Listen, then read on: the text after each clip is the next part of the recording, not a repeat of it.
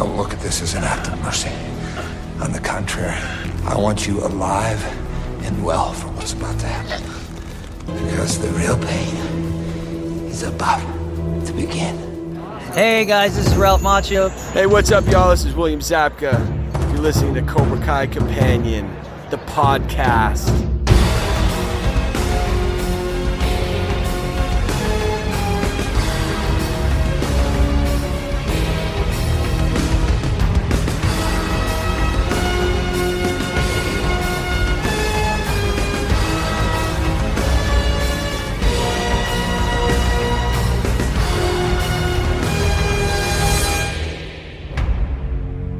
Welcome back to another episode of Cobra Kai Companion.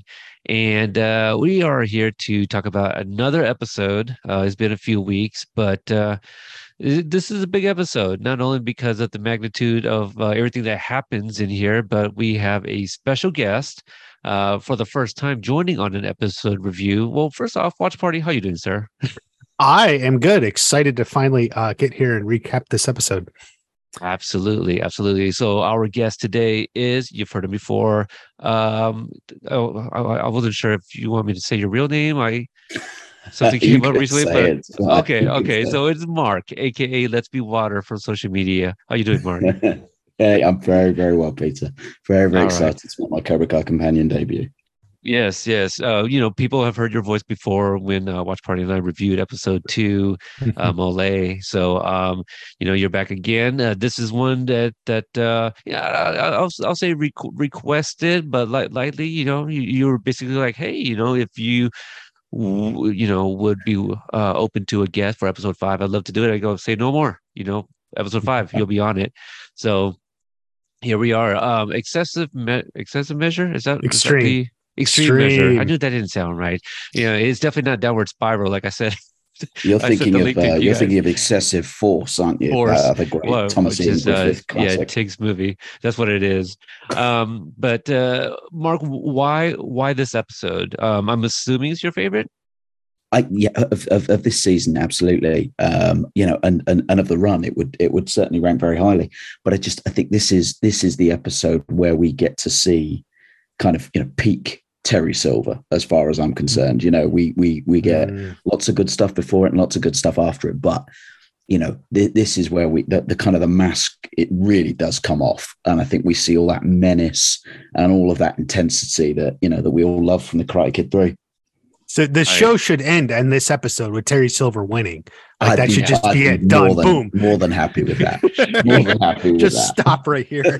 Right. Yeah. Extreme measures, or as I like to call it, the Karate Kid Part 3, Part 2. It's pretty much it is. I forgot to mention this, but it's not even really worth mentioning because it's kind of no news. But for those that are maybe not on social media, that don't follow any of us, there is currently no news on Cobra Kai season 6. It still has not yet been announced. Watch Party, have you heard of no teases at all? Nothing? No, there's been nothing. I mean, really, the only news we have a little bit just is Cobra Kai adjacent stuff. They wrapped Obliterated.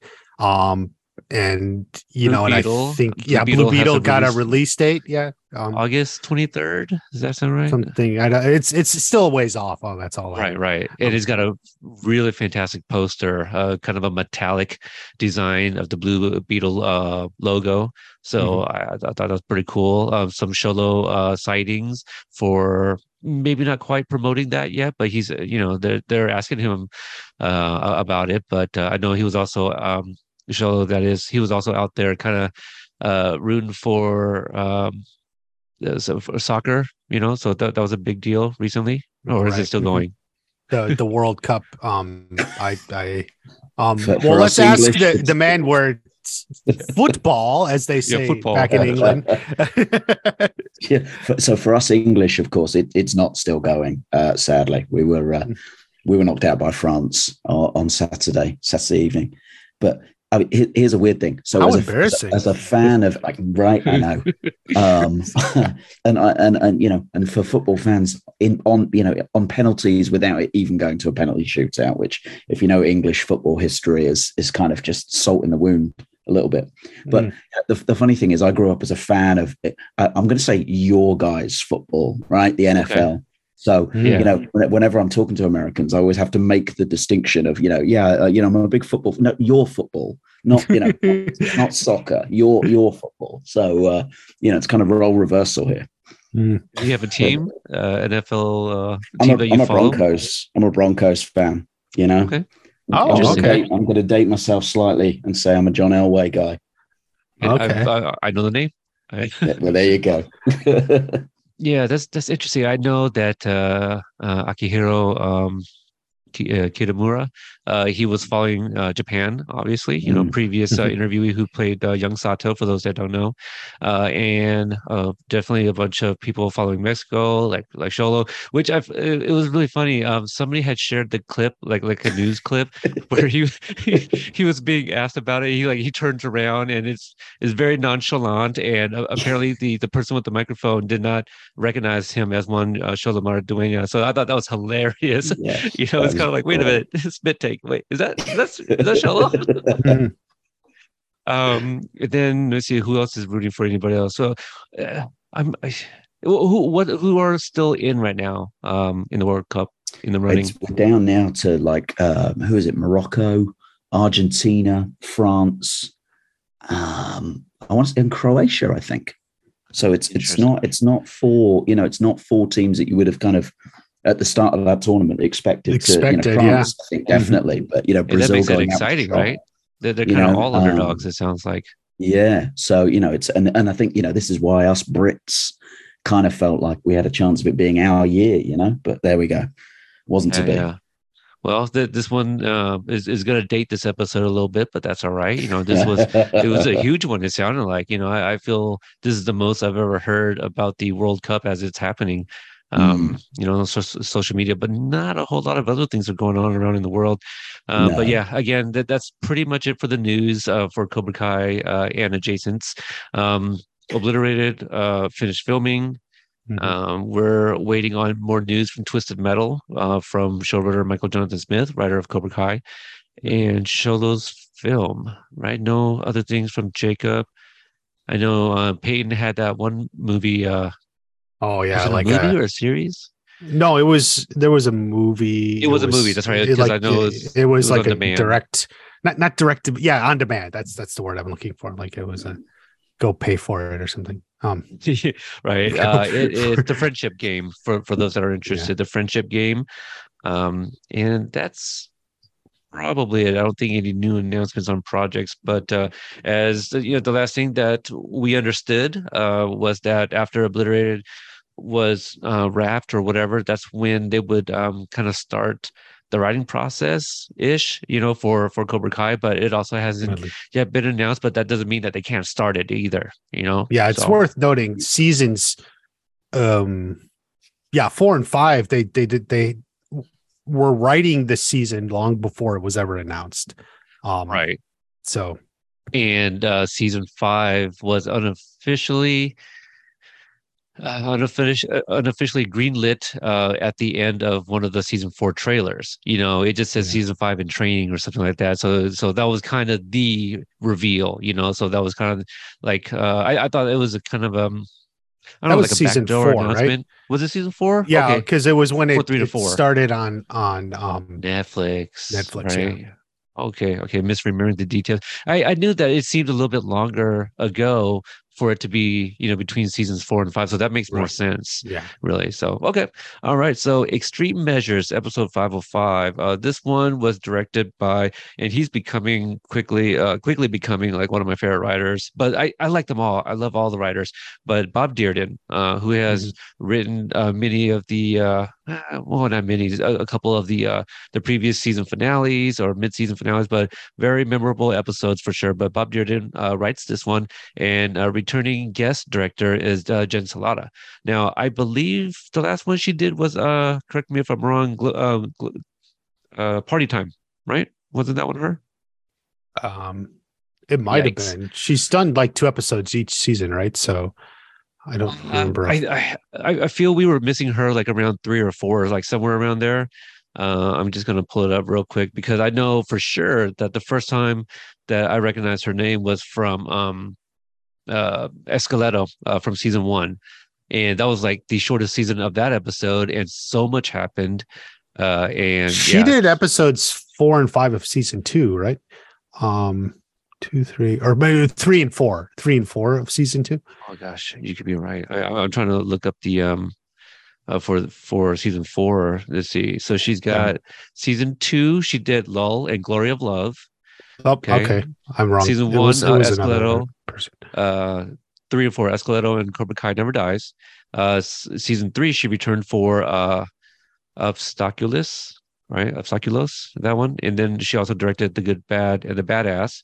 And she did not return for season 4, then back again for season 5, just for Extreme Measures. So we only got her once this season. Oh, okay. Yeah, but a fantastic episode. And when I saw that it was her name, it made sense. But I am curious, and she's definitely one that I would try to reach out to. Just the idea of like her not being in season 4, and I want to pick her brain on how it was to kind of just jump into season 5.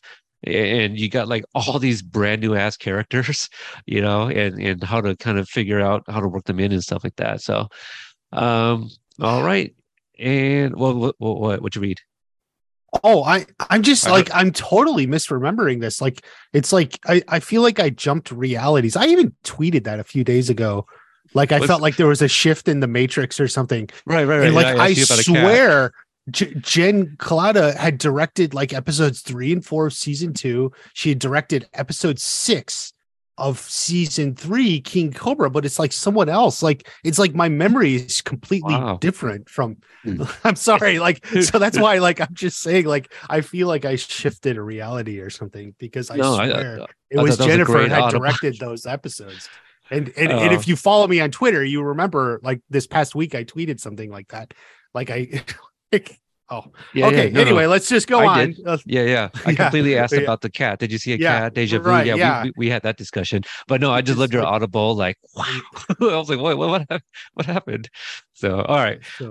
As always, Amy provided the synopsis. She writes, Stingray is willing to push any concerns about the unholy alliance he's entered into with Terry aside, if it means he gets Johnny's old Cobra car with a K. I see what you're doing there. Tori, meanwhile, is skeptical about all of it, probably because, as revealed at the end, she's been visiting Kreese, getting his side of things and delivering cryptic messages to the LaRussos. Johnny is really starting to understand the non-criminal parts of the internet and uses it to repeatedly trick Robbie and Miguel into spending time together. It doesn't entirely work, but Johnny takes inspiration from Daniel, and they all come together in the end, a little bruised, but fairly happy about their growing family, all about Olive Garden breadsticks. Amanda's trip to Ohio reveals that Jessica is her cousin and that this is a family more than happy to engage in a middle-aged mom bar fight. It also serves to remind us that Jessica lived in the world of the third film and knows a lot of very important things. Daniel is on a downward spiral since Amanda left and the kids, and let's be real, he kind of misses Johnny. Terry, meanwhile, misses beating the crap out of Daniel and lures him to Stingrays to do just that. That attack brings Johnny, Amanda, Chosen, and Sam together as a kind of martial arts Voltron to put an end to this insanity once and for all. There you go. Recapping everything as always, I think she nailed everything there. Love as a martial arts Voltron. That's I'm kind of surprised maybe that she went with Voltron and not like kind of the Megazord. It's Megazord, probably closer to her. What she like Voltron was before me. Voltron was before me. That's all I'm saying. Like, I don't know. I feel like you're trying to say something else. But let's see here. Okay, I got Mark's point of view. Watch Party, that I asked you kind of your initial thoughts about this particular episode. I definitely, I know it's one of the more popular episodes of the season, because I was thinking about that. Definitely, it's one of the top episodes. Because I was thinking the season is kind of like this hills and valleys, where it starts off really, really great. A lot of people don't really like episodes 3 and 4, and then we got like the midpoint here. It's really good, and then it ends strong. Like, but this is definitely one of the more loved episodes of this season. So Yeah. I echo everything you just said there. I don't know if I have a clear favorite episode. I mean, they just run into each other. They're all very important, and there's a lot of parts from each episode, even episode 4. For those that kind of remember some of the feedback towards the end of our review of that episode, a lot of people were kind of down on the water park sequence the most, really. But everything else, with Terry Silver, everyone loved. But okay, well, we'll just jump right into it. We're at the Cobra Kai flagship dojo, and we see Tori taking out some frustration on one of those advanced punching machines. A few of the Cobras are taking notice, including Big Red in the background there. Terry Silver is leading a group in some exercises, and along comes a Stingray who wanders in and is in awe of the amenities and doesn't really receive the warmest of welcomes. Was it not a warm welcome, or? Oh, from Terry Silver, it was. Oh yeah. So let me start off with that question. I mean, based on everyone's kind of facial reaction there, like, is everyone kind of talking? Because it almost sounds like like everyone thinks that there's something shady with Stingray, right? Like almost that he kind of came. They're blaming him, right, for Kreese's arrest. Is kind of my read of their faces, because it had to be Terry Silver to kind of explain, like, hey, this guy, he did what needed to be done, or I don't know. I forget the entire speech, but that kind of changes everyone else's attitude. And that's when they applaud him, which was kind of like a 180 from what they were on Silver's cue, because he says, Yes. he says, let's give him the welcome. But I don't know. Because I read it as kind of almost confusion. Like, if thinking about it, a lot of these are new students, so not necessarily familiar even with those events. And I read it more as a kind of who is this guy? For a lot of them, I think the only one is, I think you get a fleeting glance of Dieter, if I've got the name right. That just briefly for a split second, who would of course recognize him. So I don't know. I kind of read it at first watch as more of a, like, who's this guy and why is he here? Given that so many of them will be these new recruits under this new era.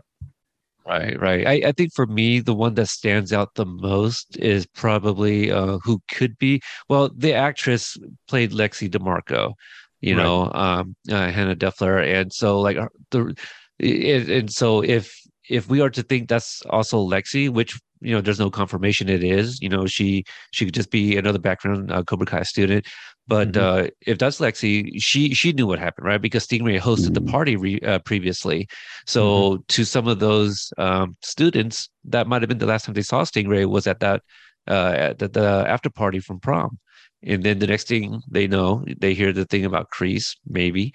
But you're right, Mark. A lot of those students are new, so kind of the same reaction, I suppose, when the first time Stingray entered a Cobra Kai dojo is kind of like, who's this guy? He's like, 30, 40 years old.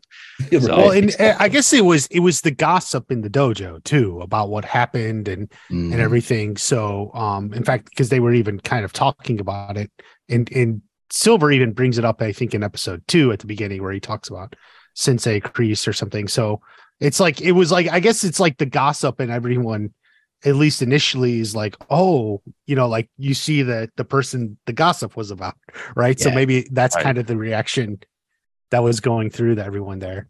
Yeah. Let's see. We cut to Olive Garden, where we see Miguel. Wait, the Comermobile. We got to talk about that. Yeah. Like, I cannot believe. Okay, so we'll get to it, but let me start off with this question: when's the last time you got either of you guys heard anybody say heavy? Back to the Future? Isn't that what Marty always says? Yes. So 1985 is. I think that's the only time I've ever seen that. I don't know if I'm making this up, but I feel like Bob Gale might have said something that he was like, yeah, that didn't catch on. It could have been another quote in there somewhere. It's just one of those things. But yeah, I didn't try bringing it back, but I'm very aware of my surroundings and the people I'm around with, and so I will only use heavy around the people that kind of get the reference. Just if I can, just before we skip though onto the car, there's one thing that I really stood out with me, and that so that when he walks in and Silver's giving his little kind of pep talk kind of thing, there's a really clever moment with Paul Walter Hauser where kind of Terry pats him on the back as a kind of a comforting thing, and you see him flinch, like he flinches and like. I just thought it was a really brilliant moment of kind of what from him, whether that was improv or whether it was in the script. I thought it was a great moment. But again, for me as a Terry Silver fan, it's double underlining in red that, that's the damage it's done psychologically on him. I thought it was a really nice touch. Oh, absolutely. Yeah. I can only imagine everything that's running through his head, right? He obviously got brutally attacked by this man, and he hears all these words, and, he does kind of flinch during that one point. But then there's the other point where he's talking about like, he's a soldier standing tall or whatever. Then he has to kind of adjust himself and stand erect, so I kind of like that too. So there's a lot of going on in Stingray's mind right now. Yeah.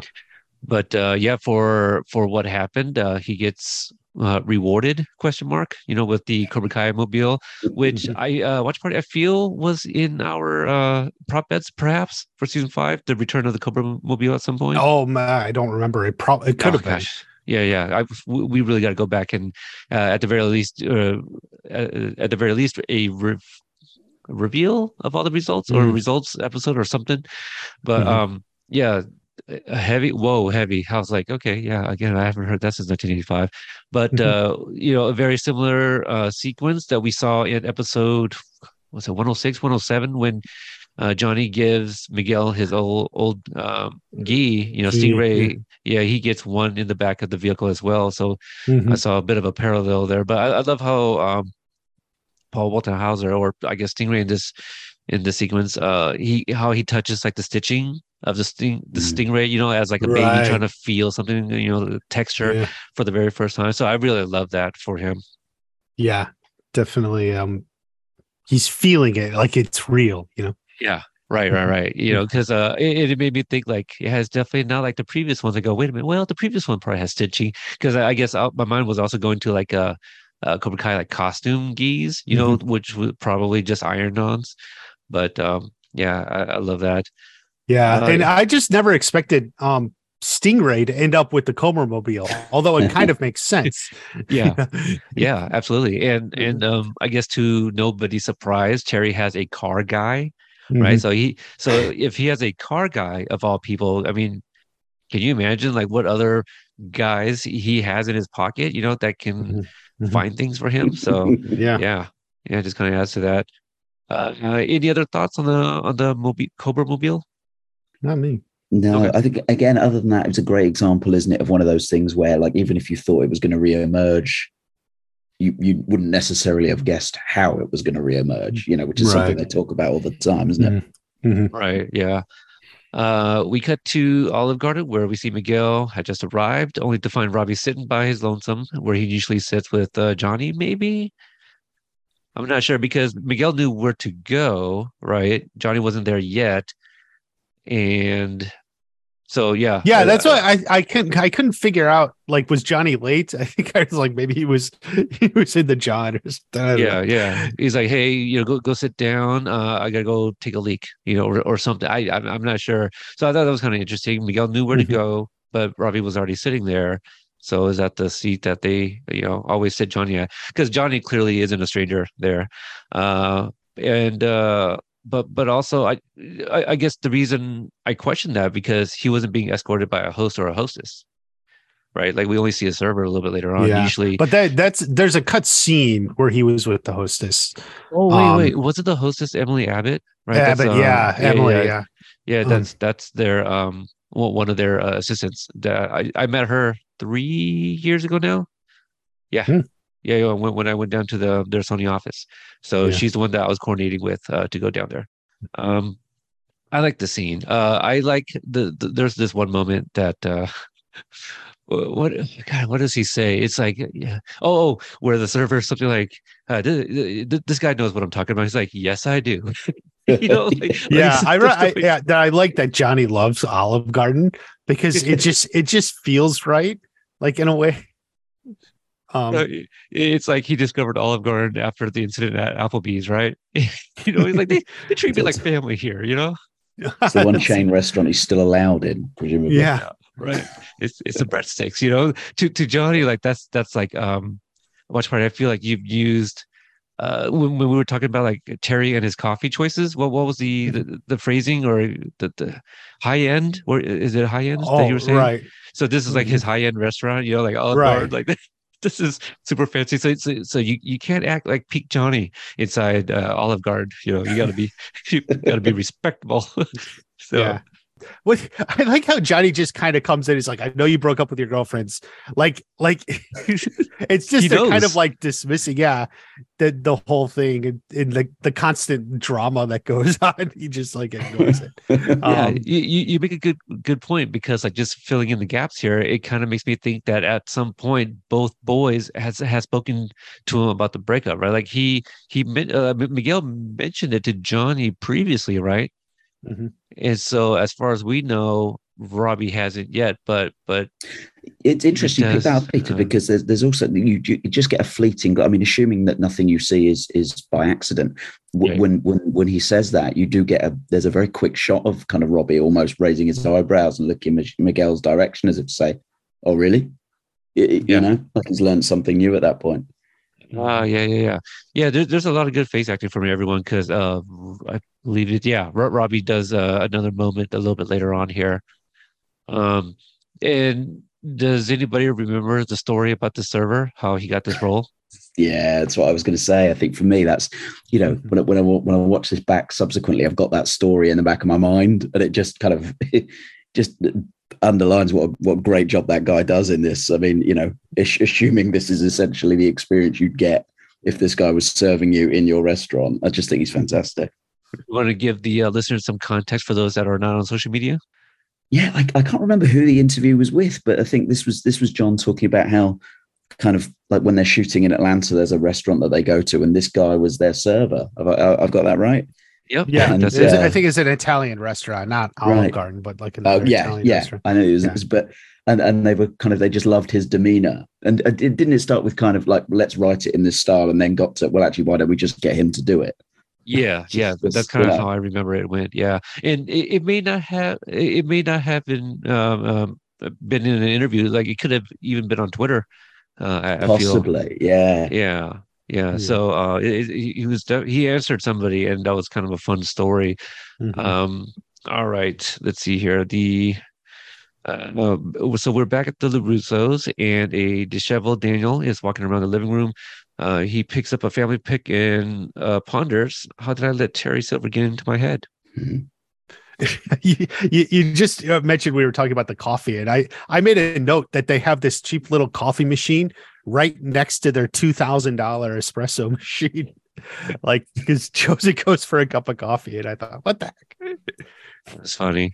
Yeah, because that's I wonder if it's the same, like because they had to recreate that, right? So they're no longer filming in the house because it was up for sale. Mm-hmm. But I wonder if, like, I guess maybe pictures, from like the continuity book or something, right? Like how do they kind of match up the the props and the items that were all in that kitchen or in the household, for that matter? I wonder if they had to match everything, or did they get the same stuff from that house? So I'm sure they just bought all the same stuff, but I don't think that coffee machine was there before. I didn't double check, but I don't know. Yeah, and just new. Mm-hmm. You think the cheap one is new? Yeah. Because the espresso machine's been there since the beginning, so I don't know. Because I thought they just put it in there because Chosen walks to it. Like maybe it was like written in the script. It is. Yeah. Was he's a man of habit? He's a man of routine. Maybe maybe that's kind of was it? Maybe Daniel bought that for him. That's a machine he's familiar with. Maybe. Yeah. He doesn't need anything fancy. Mm-hmm. Let's see. We go to Amanda's mother's house where we meet Mama Joanne Steiner. Wait. We missed the newspaper. We should talk about that. I missed the because newspaper. they spot the newspaper. Yeah. So I got sidetracked on the coffee machine. Sure. Yeah, Chosen.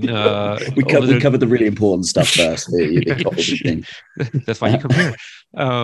Yeah, so Chosen's rummaging through the mail. You know, it's fine. You know, he's currently a tenant there. You know, it's fine. And it finds a newspaper clipping of an article with Kreese and Stingray, and somebody wrote liar on it. This kind of went over my head during my initial watch. You know, I was more so like paying attention to like the dialogue and kind of other things. I didn't even really read the article at first, or the headline, you know, or what was written on it. Right. Yeah, I mean, well, I saw it, but I thought the funny thing is I didn't know who it was from. I assumed it was from Stingray. Right. Like because we just reintroduced him, and you saw that in the episode, you know, Stingray was unsure of himself. So like maybe this was like Stingray's way of trying to make right.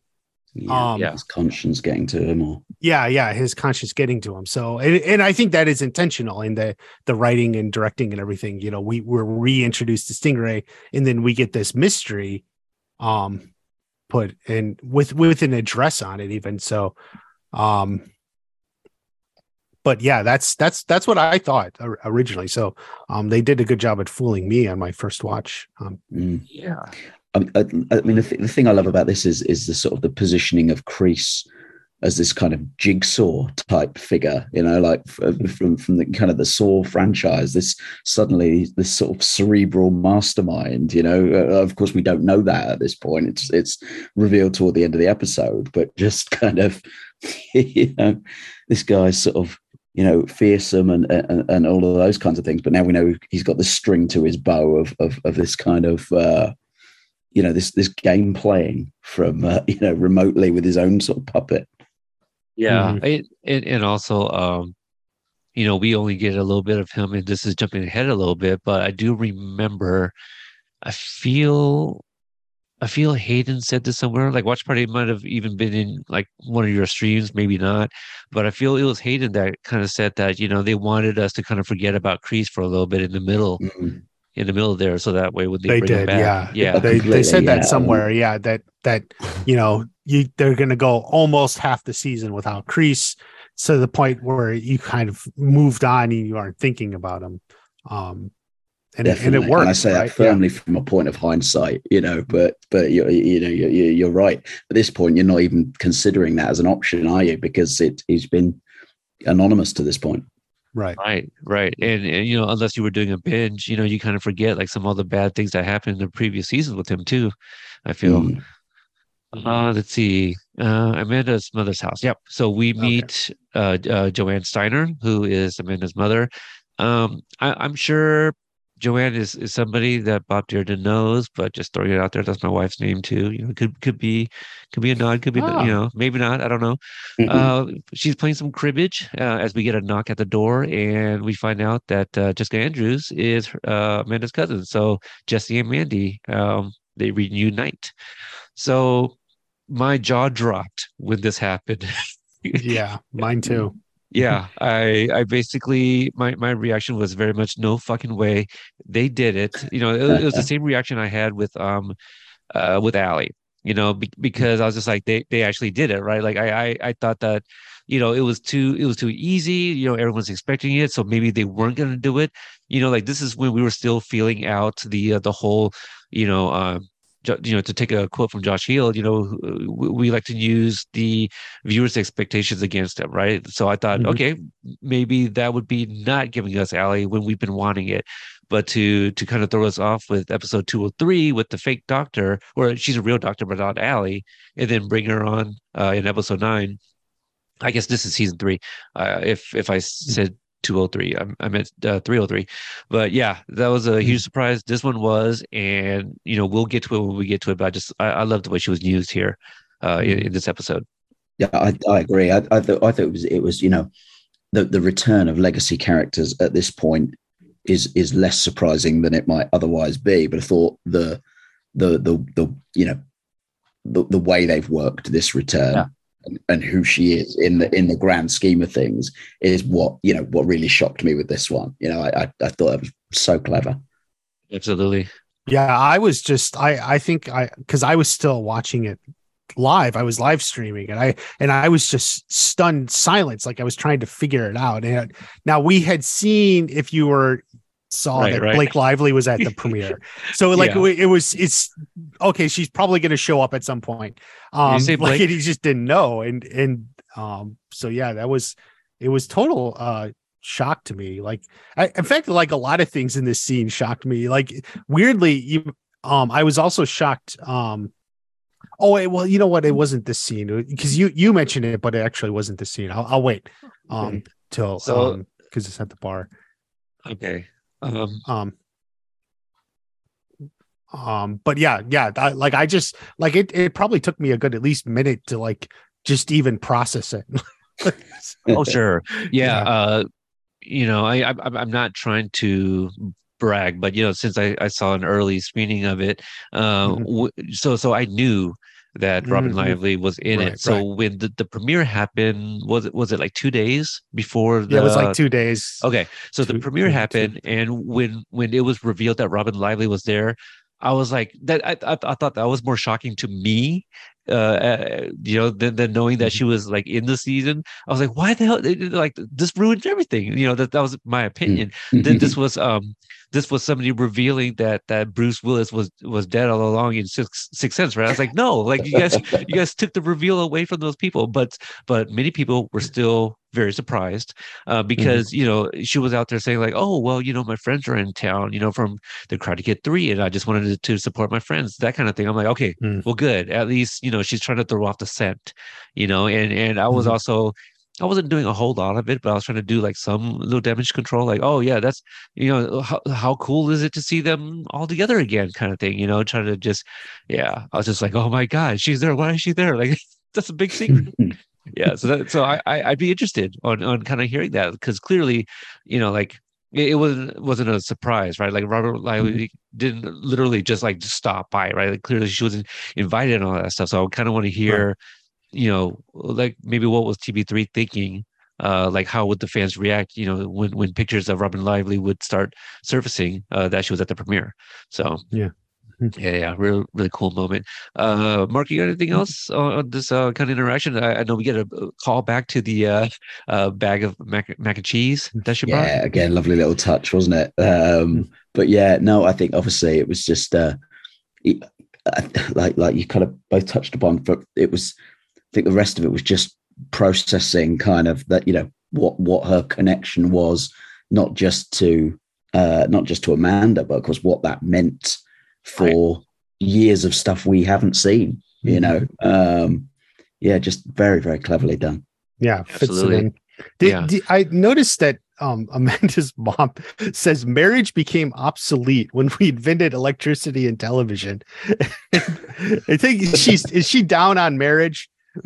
I do wonder why. I mean, we don't have is this something to do with the early? Is this something to do with the affair?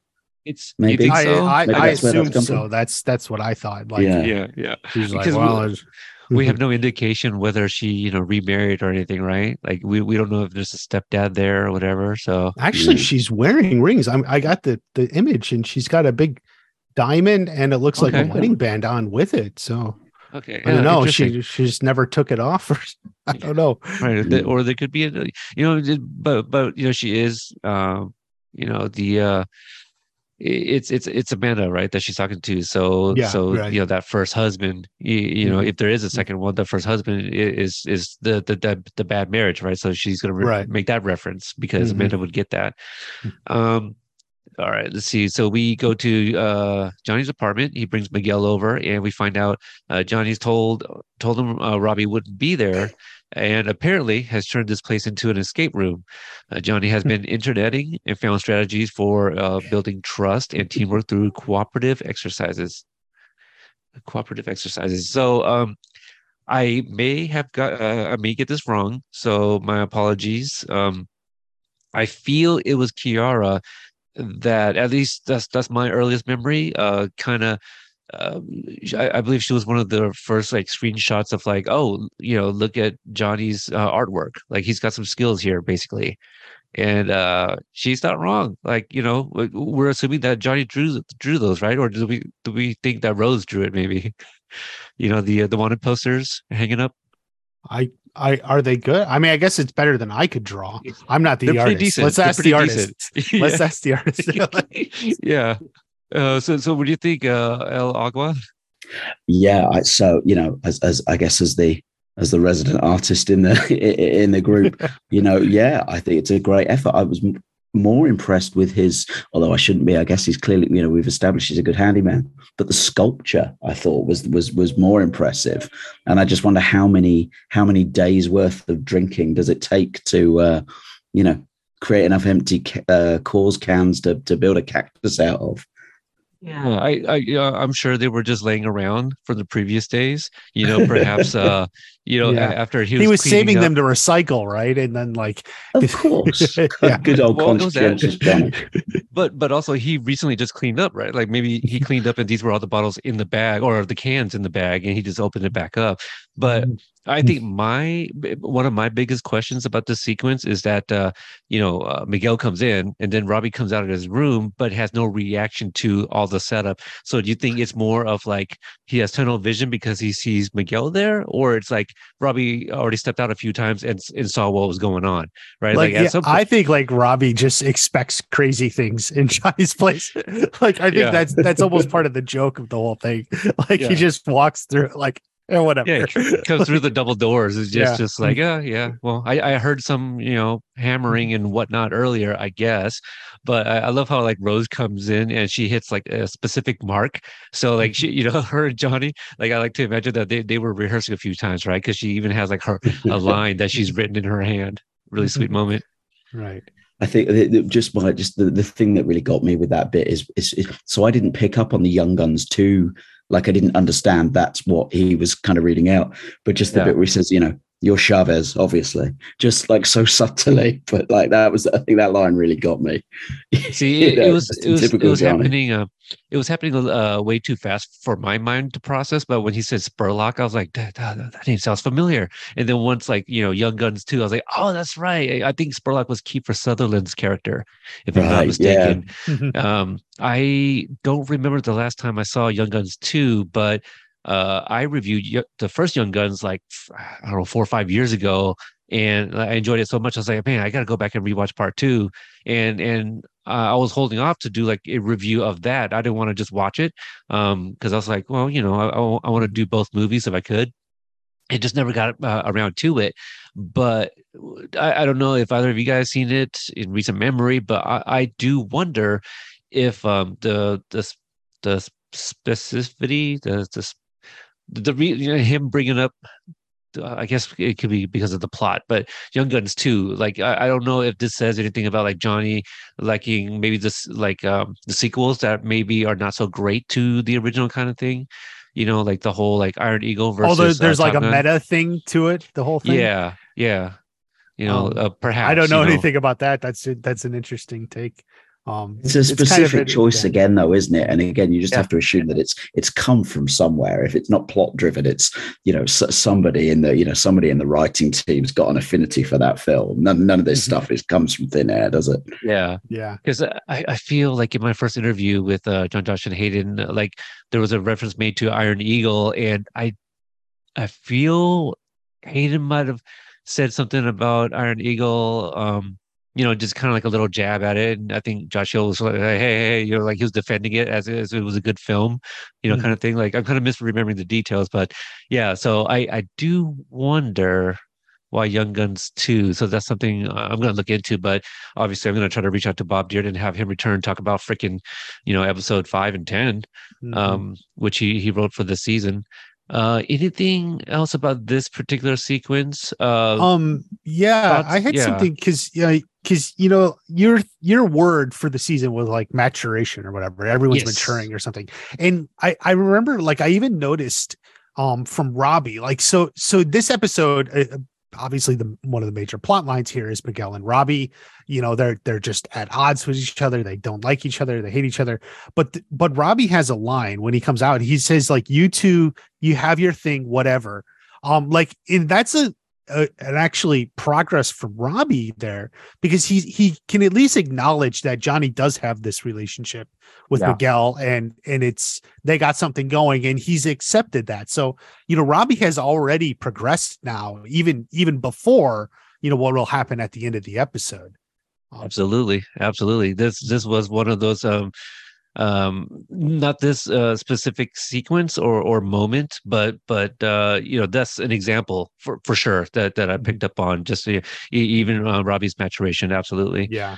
And then Rosa, there's a part then where Rosa's talking to Johnny then in Spanish, and he actually replies back to her. So he's learning more of that Spanish, or at least, you know, from Rosa. The two of them can kind of communicate in their absolutely own way. Yeah, and there was like no hesitation, right? There was no right. You know, he knew immediately that what she was saying, and I wonder if it's like the line, right? Oh, I think I screwed it up or something. Like right, yeah, maybe that's something that he asked of her. Like, hey, how do you say this? Because I seem to do it so often. You know, like why does he do that? I need this vocabulary. He looked it up. He Googled that one, or goggled, just so he knows that one. Yeah. All right, moving it along. We go to Chosen and Daniel, who decide to follow the cryptic lead that was left in the LaRusso's mailbox, and they find out that it's led them to Stingray's pad. Daniel immediately recognizes it as Johnny's old car that Stingray is driving, and they follow him inside. Did either of you guys recognize the song that Stingray was singing? I don't think I did. No. Yes, so it is. I think it's probably a bit of an Easter egg, or certainly just a little touch for Paul Walter Hauser. But it's Chris Jericho's entrance music in All Elite Wrestling. So it's a little kind of nod and a wink to, you know, his very open, you know, fondness for pro wrestling, I think. So yeah, that was a cute little touch. I had that note written down. You know the name of the song? It's Judas, I think. Yeah, and it kind of took off. Like the crowd sort of sing it as, you know, as kind of Jericho walks to the ring. So you know, it's like quite a popular thing in its own right. That so anyone watching it would have picked up. You know, any wrestling fans probably would have picked that up. Right, and I'm not a religious person, but Judas Priest or Judas, maybe, I don't know if that's like the same person or whatever. I just know that there's a band called Judas Priest, but didn't Judas also betray Jesus in the Bible? Nothing's by accident. Right. Nothing's by accident. So a little betrayal there. But also, you know, speaking of Easter egg, I didn't go back and listen to it, but Chris Jericho was on an episode of Kicking It with the Coves, and I believe, you know, I might be misremembering the details, but I do believe that he talks about a song of his being used in Cobra Kai season 5, but gave no context, right? And I think he felt it was safe to kind of reveal that because it gives nothing away, which, like, you would not have guessed why the song was used, right? Like, yes, Stingray just happens to be singing it. So yeah, I think you get a couple of bars kind of as the car pulls up of like the actual audio, don't you? But otherwise, yeah, it's him vocalizing as he kind of walks through the front door, isn't it? So yeah. It's possible he didn't know. Was it before it came out? Because it's possible he didn't even know how it was being used. Just that, you know, they cleared the rights for it. Yeah. You could be right. That could be it too. Again, like I'm actually gonna, if I remember, I'll go back and listen to it and maybe reference it on the next review or something. But I just kind of remember that, and I'm not familiar with the song. So when I was first watching it, I was kind of waiting for it. But even if I had heard it, like if it was a needle drop, I wouldn't have picked up on it at all. But after listening to it a few times, I'm like, man, this is pretty catchy. I can see why people like it, you know? I feel like I was going to say one other thing. Oh, I did look up the address to this building, and it does not exist. They try to give me something close to it. It is not in, I'm assuming, Encino, you know, just because it was close. I'm assuming that this particular building is close to the flagship dojo. So it wasn't Encino. and also the address that's very close to it is a house, so not even like an apartment building. Mhm. So I found that interesting. Um, let's see. We go to Jesse and Mandy, who bring the kids to a family-friendly establishment and sit over at a bar while Anthony and Sam learn how to play with a baby's toy using their hands. Mark might get that reference. Also, shout out to the Cleveland Browns. A football team that Hayden and his brother Evan are big fans of, but is the football team in Ohio. So Yeah, they go. This whole bar is very full on Ohio. Like if you didn't know, they were in Ohio. yeah, Yeah. they really hammer it here. Yeah, I do love it. It's like there's somebody went, just get us the two of the biggest Ohio State flags you can find, and we'll hang those behind the bar. And Yeah, I think there's Right. the Cleveland stuff, Ohio State stuff. I think, Yep. anything they could throw in. Browns, Cavaliers, and Ohio State, the Buckeyes. I feel they're Yeah. called that. Nothing from the Reds though. No. I thought it was very smart of them to not use like posters of players, just because that would probably date the episode, but I don't think that'd be like a huge concern. But I did find it funny that like all the Cavaliers posters they're all the same, so there's like no variation of like the Cleveland Cavaliers team, Yeah. anything like that. Yeah. Who the team, shout outs to the Cleveland Cavaliers. They seem to be having a pretty good season to start off this year, so shout outs to them. But so this is where we learn the more of the relationship between Jesse and Mandy here.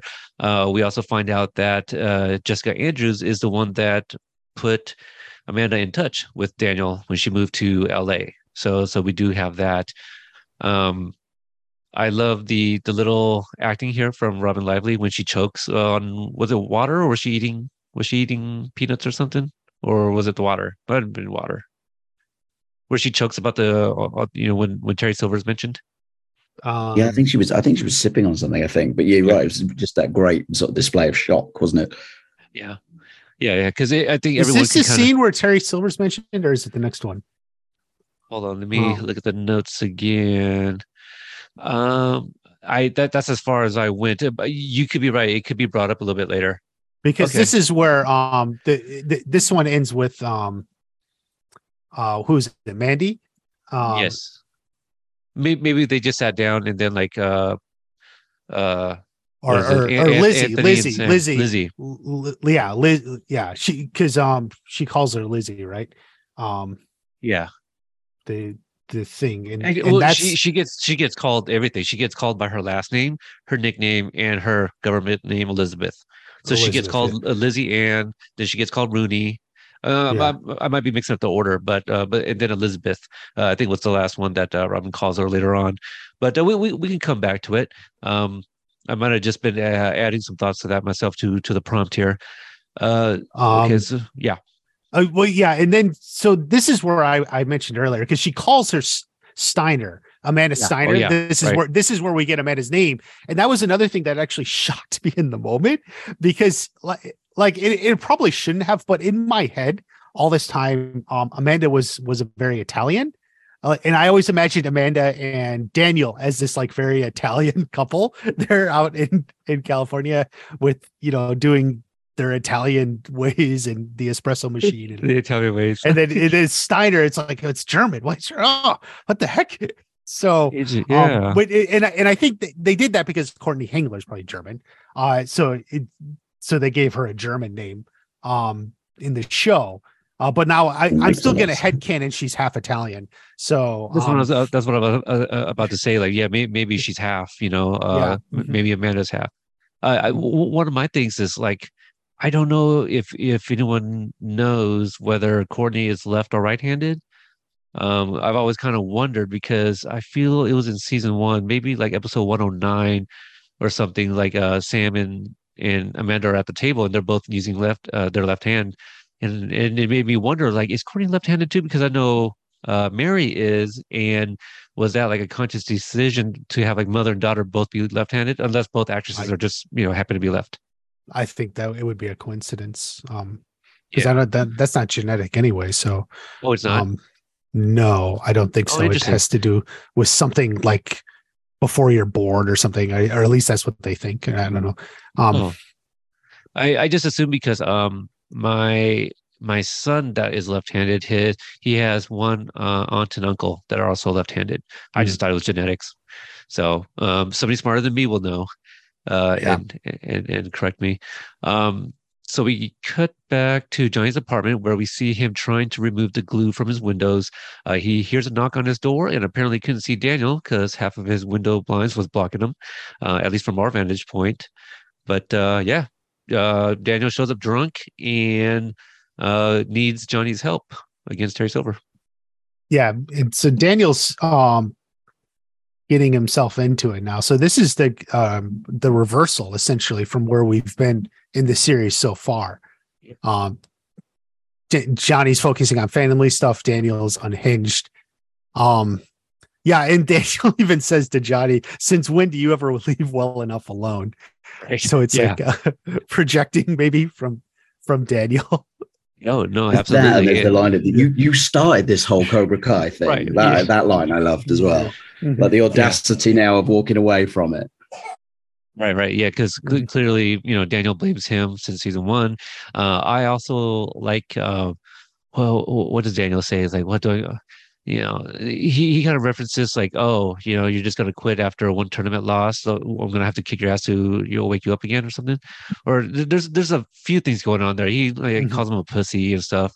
So, yeah, just a whole side of Daniel. Like he's getting desperate. I don't want to say desperate. I mean, Johnny's a pretty good help, but like, yeah, the way he's going at it, all wrong. Yeah, this is the descent of Daniel LaRusso is basically the first half of this season, and this is where we're getting to ultimately the climax of this episode. So like he's going not going crazy, but that's the thing. Like he knows there's this problem, but like everyone else is kind of doing good and removed from it. Like Johnny says, Kreese is in jail, Robbie's out of Cobra Kai. That's 2 wins. I'm out. Right. That's good for Yeah. me. But like Daniel wants to keep pressing because he still sees the threat and he knows it's there, but like no one else does. And so it's that kind of like that descent and going to madness.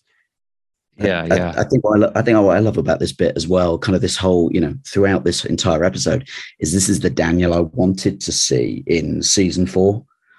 When Terry showed up and kind of, there was all that talk of the psychological trauma and how will he react, and actually he reacted as a very self-assured and confident guy, didn't he? Handled it brilliantly. Yeah. This is kind of what I maybe wanted or expected then, and we got it just a season later. But I think this is what I like, is this is where you've started to see that unraveling that we maybe thought might happen, as sort of earlier when Terry re-entered his life.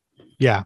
But and now that we can look back on it, I think we can see this was the right way to do it. 100%. Daniel was confident and sure of himself back in season 4, but after the loss and after the Cobra Kai expanding, and then Terry Silver twists the screws, so to speak, and now Amanda's often back in Ohio with her family, and it's like Daniel's that descent of Daniel LaRusso. It's well written.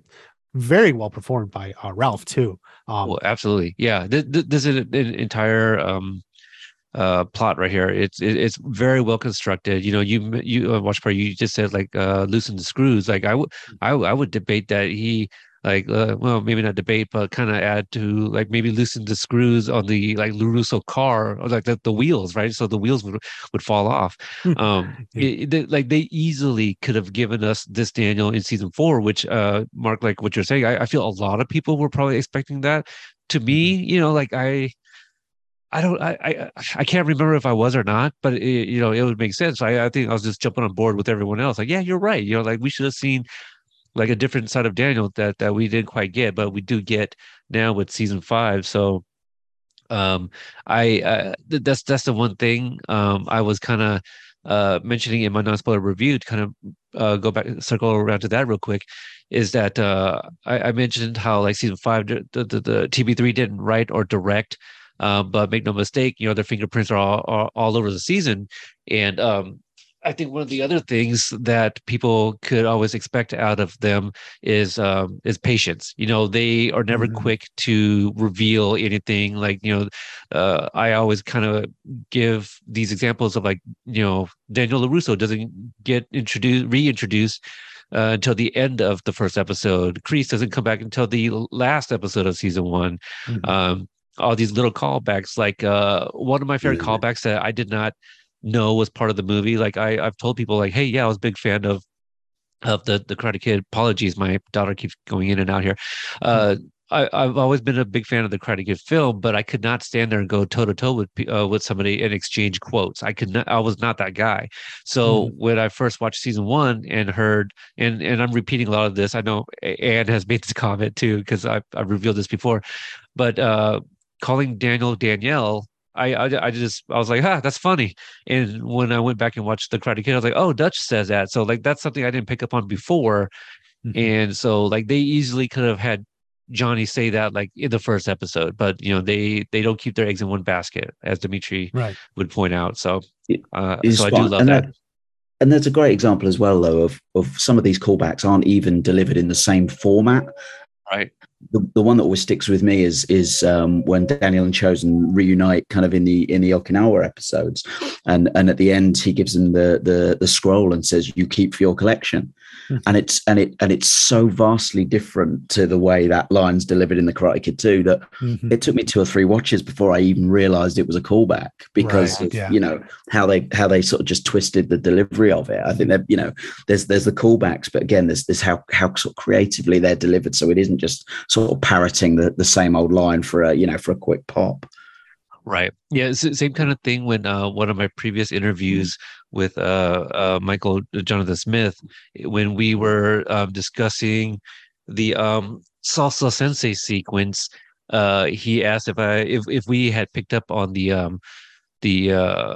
kind of the callback to the Karate Kid, a quote with Mr. Miyagi, "Hey, look, Carmen says something like, look at my eyes," or something, like it was a different variation of it. So when you're fighting, do you look at their feet? I know she says that line. Yeah, that one. So, just the context and the way it's delivered is so different. Is it like, for me, I didn't pick up on it. So when he pointed it out, I was like, okay, I can see it, You're right.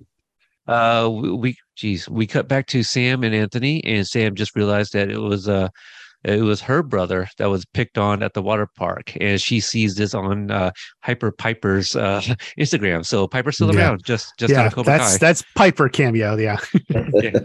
So she's in season 5, you guys. Piper does not strike me as a Hyper_Piper 42 or whatever it was. Like, I feel she would have had, like, I don't want to knock on that name, but I feel like it's something a little bit more clever. I don't know. I just feel like it rhymes. It does rhyme. No, it does rhyme. Actually, what's her profile picture? It looks like a dog or something. I guess it's a dog. It could be. Yeah. But like for the, I don't know, the 10-year-old Instagram users, right? Like, they want to make sure that that the kids that might be looking at that will immediately pick up on, okay, Piper, I got it. Penny, no, Daddy's recording right now, okay? Go outside. Daddy's busy. I mean, it's also just, again, it's a clever way of keeping that character in the universe, isn't it? Even if they didn't have access to the actress or, any other material for it, just establishes that character is still very much a part of what's going on. Right. Yeah, there's still, exactly like you said, in universe. It's kind of like in season 2 when Yasmin, what is it? Yeah, they were looking at Yasmin in Paris or whatever. Very, very similar way of doing it. What was her username? I'm going to judge them all. I mean, because Johnny Lawrence was pretty. Like, we get that one. What was it? Sensei Johnny Law. Wait, I've kind of forget it already. Yeah, that'd be interesting. There's got to be a list somewhere of everyone's usernames. All right. Let's see.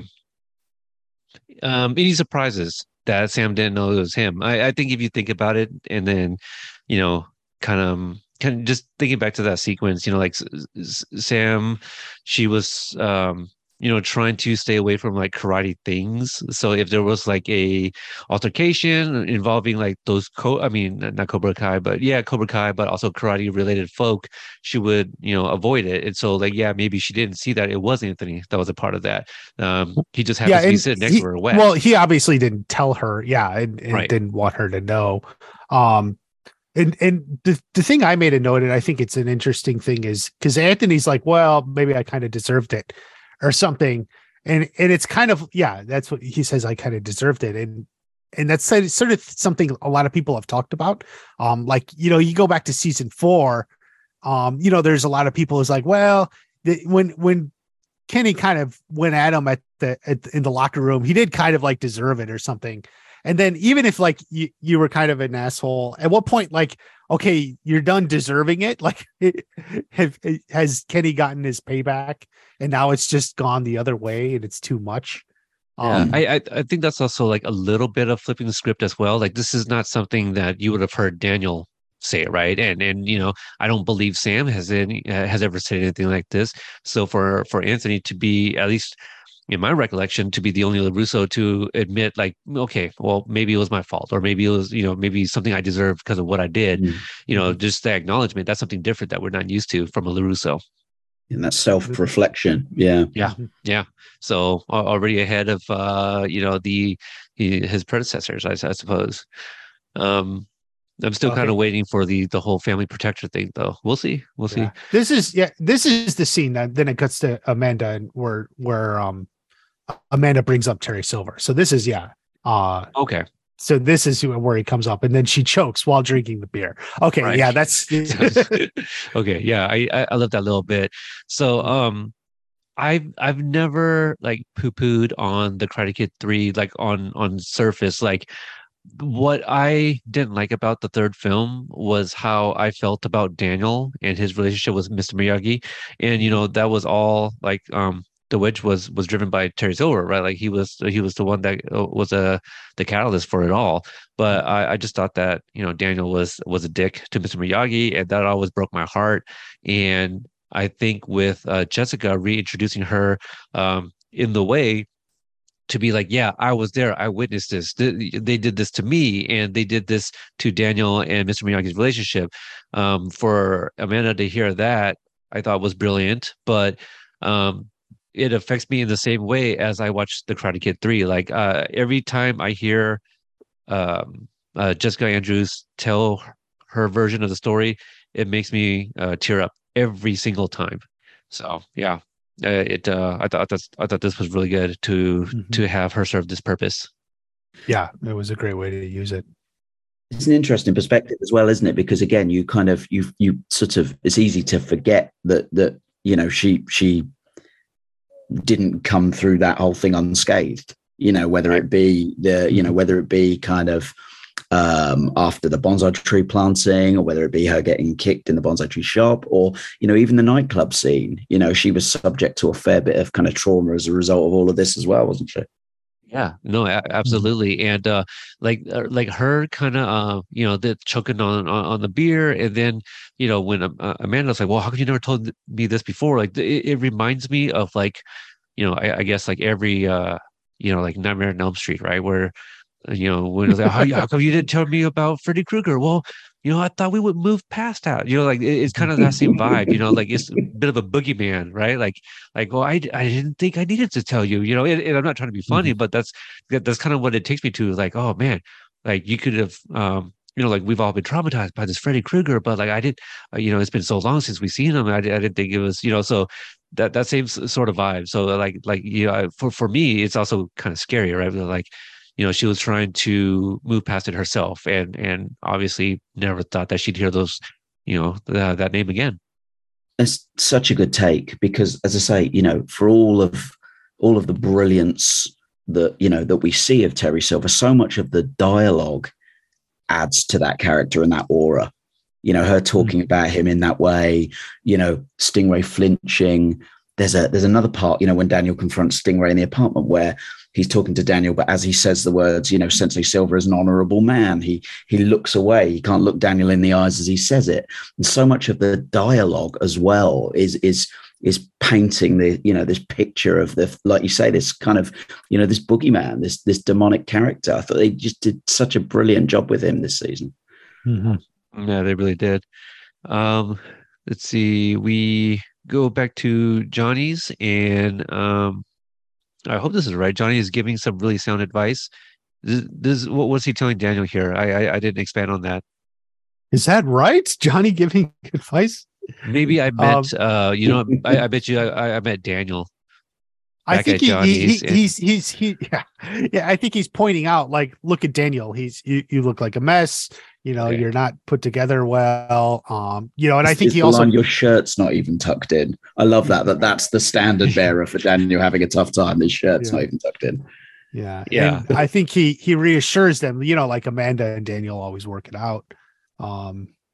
There's a lot of things here. And there's one point, Johnny says, like, they're talking about like classic Johnny. He's like, oh, I didn't know you were a fan of him. Like, I love that. I love that they're like referencing, like the young version, or that whole deal too. It makes it even more real, that these characters, because like, there is a history there. We all grew up with the history, the rivalry, but just that reference, of classic, Johnny, him referring to that guy as a third person, like Johnny has matured, grown up, and now he's a different version. Like, I love that. But yeah, no, I forget what he says. That makes Daniel go, there he is. Like, what was that at that point? Oh, because he's talking about the tournament. We should have kept going, not stopped at 3 points. And then Johnny's like, I can keep going. 3 points is all you had in you. That's right. There. That's the one. Yeah. Oh, that's so good. That's so good right there. Yeah. I love this whole thing. I guess the other sound advice, like this whole dialogue, it kind of what prompts, is this what makes, do you think Daniel has made up in his mind at this point that he's going to, because he makes amends or he decides to make amends with Stingray when he's talking to Chosen. Do you think he makes any decision at this point, speaking with Johnny? I think Daniel is thinking it. It's one of these, they actually help each other out, at least in some way, where Daniel's like, you know what, I got to make amends with Stingray, maybe move on beyond this or past this. That's where Daniel's thinking. And then of course, Daniel gave Johnny the idea about how to fix it with Miguel and Robbie. Right. I like that. But I don't think either realizes necessarily the impact of what they've said to the other. I think that's the beauty of it, isn't it? I don't think any of them necessarily in that moment have an epiphany. It's kind of only later really that sinks in. Absolutely. Yeah. Just baby steps in the maturation of their relationship. Right. So, like they're finally, doing okay here with one another. And now it's just like, all right, now I just got to understand you a little bit better when you're giving advice. We go back to the bar here, and Anthony fills Sam in on Robbie helping him out. And this is also the moment where Lizzie remembers Amanda's nickname, Babe Ruthless. Now, I don't have the actress's name readily in front of me, but I believe her first name is Sunny, right? Does that sound correct? If anyone, I didn't look it up. Okay, but I think she kind of steals the scene. Like watching her in this, like I would watch another episode, more of Lizzie Ann. I don't know if I'd want like an entire spinoff, but I think she's great in this role. Just the way it's written and the way the actress delivers it, I think she's great in all of this. Like they make her feel like a legacy character too, even though she was just mentioned by name in the third movie. Yeah, I would say she is a legacy character. Yeah, I mean, I didn't. That was totally lost on me. I'm one who didn't pick that up. I didn't realize the significance of kind of that as it meant for this encounter. Yeah, I didn't know. The funny thing is, I feel like it kind of took a moment for like whoever it was to kind of bring it out onto Twitter and whatnot. It took a hot minute for people to kind of pick up on that reference. Yeah, so, it was definitely one of the more subtle ones. But but it's a fun fight. And do you think like now she's getting the payback she needed from 30 years ago in this fight? another character Yeah. with a 30-year-old grudge to settle. Yeah. See, that's the thing. This little girl fight here we have in the bar. Like I'm actually like, because Sam is the one that knocks her out, right? Like, and like Sam is number 3rd on my list of who should have done it. Like, I feel like Jessica should have been the one to take her out. Like, let's get some karate from her, and she takes her out. And that would have been huge, or Amanda. Just, that maybe Daniel had shown her a move or something. Yeah. Like, or she studied a little on her own at some point. Maybe she could have done the blocking movement that Daniel improvised with the pottery, right? Like, when she was showing him how to, so there's that one sequence. Like, maybe we could have gotten that as a block. Because he didn't show her how to fight, but he showed her the block, and maybe she could have used that. I mean, it'd be a little hard to sell that, like, she's actively practicing that over 30 years just to that one motion. But I don't know, that it would have been a nice little nod, like, oh yeah, I guess she remembered that blocking. But I don't know, Sam is the one that does know how to fight. I guess. But yeah, so second would have been Amanda, obviously, right? Amanda, for you, yeah. Mm-hmm. And I think because I wanted this fight to be for them, the adults here, right? The grown-ups. Right. It's like it's their fight against Elizabeth Ann Rooney, who's been a thorn in their side for 3 decades. Yeah, no, I completely agree, but I do wonder if, again, this is just one of those like, they were, maybe not a flipping of the script, but perhaps they were trying to just kind of fool us with the Amanda's about to get punched for the first time, right here, because I think we're kind of like, okay.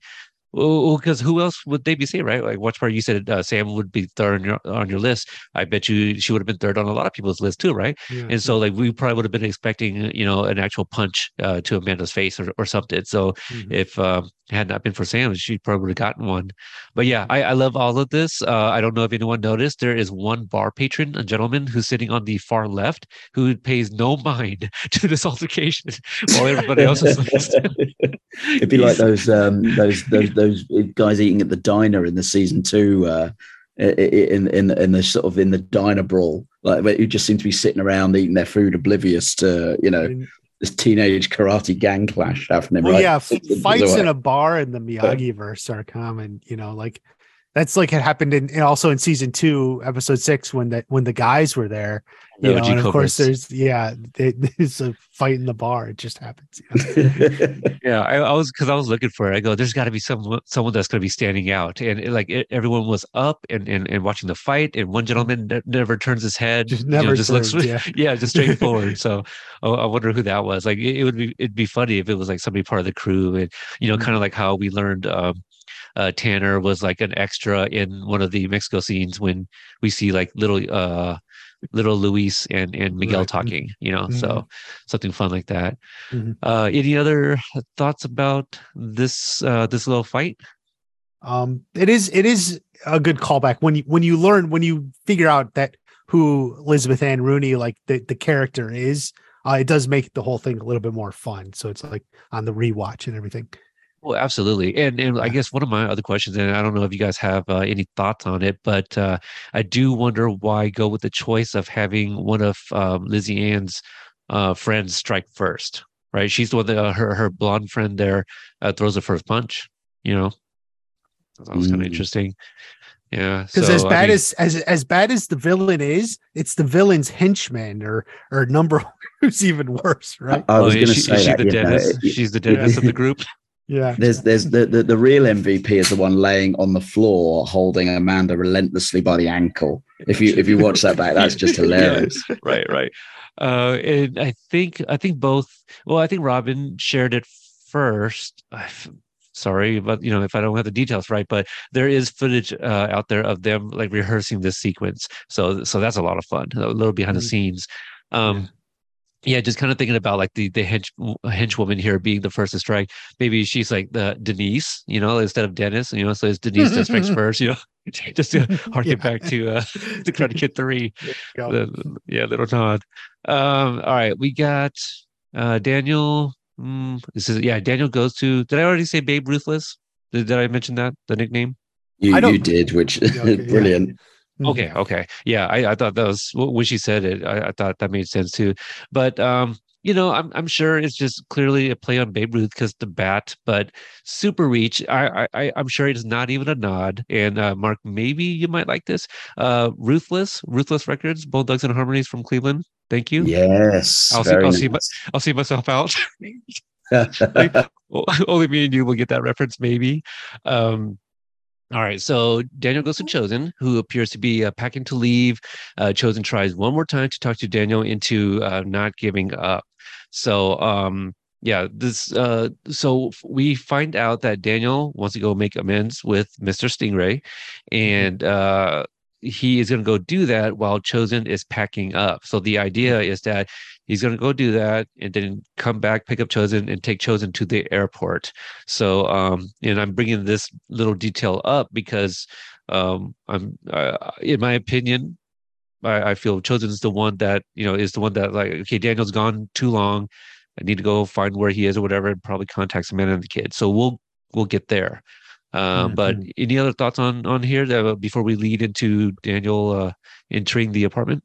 The one time he leaves his karate assassin behind. Yeah.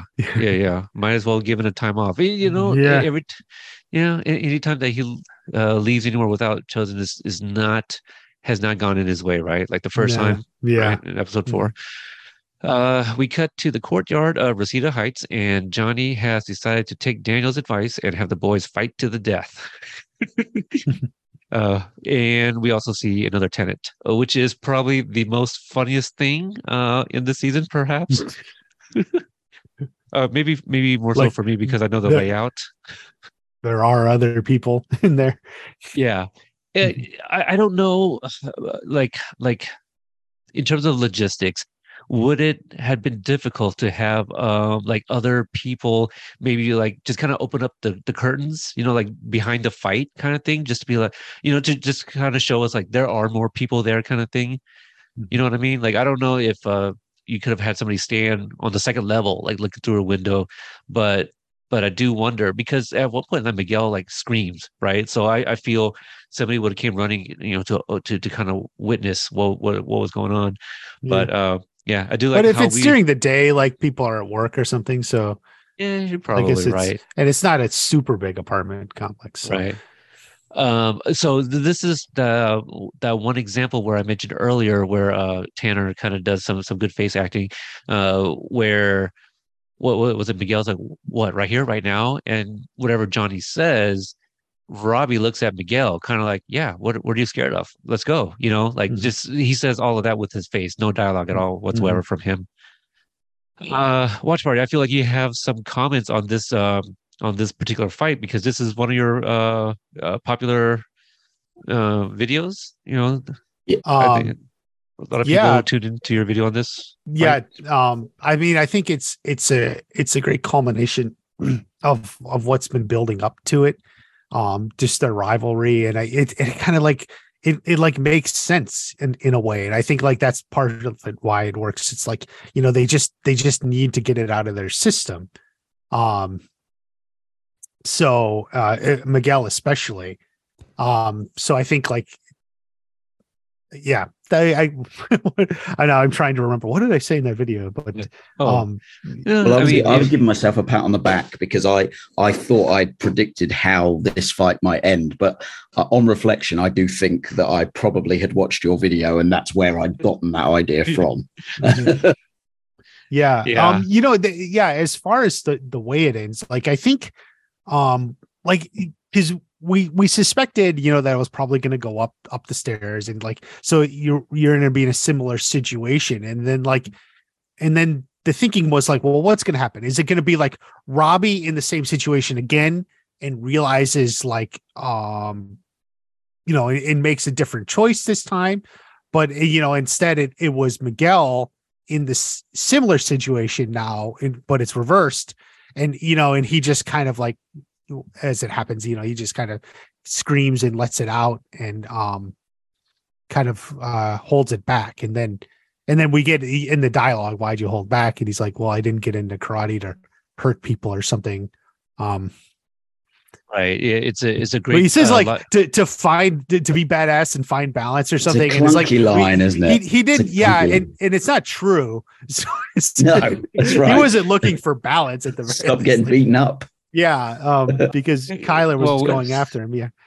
Well, we need the we need that internal dialogue. You know, like we cut to like Tanner's forehead, and you hear Robbie saying like, damn, that was a good answer. I gotta come up with something good.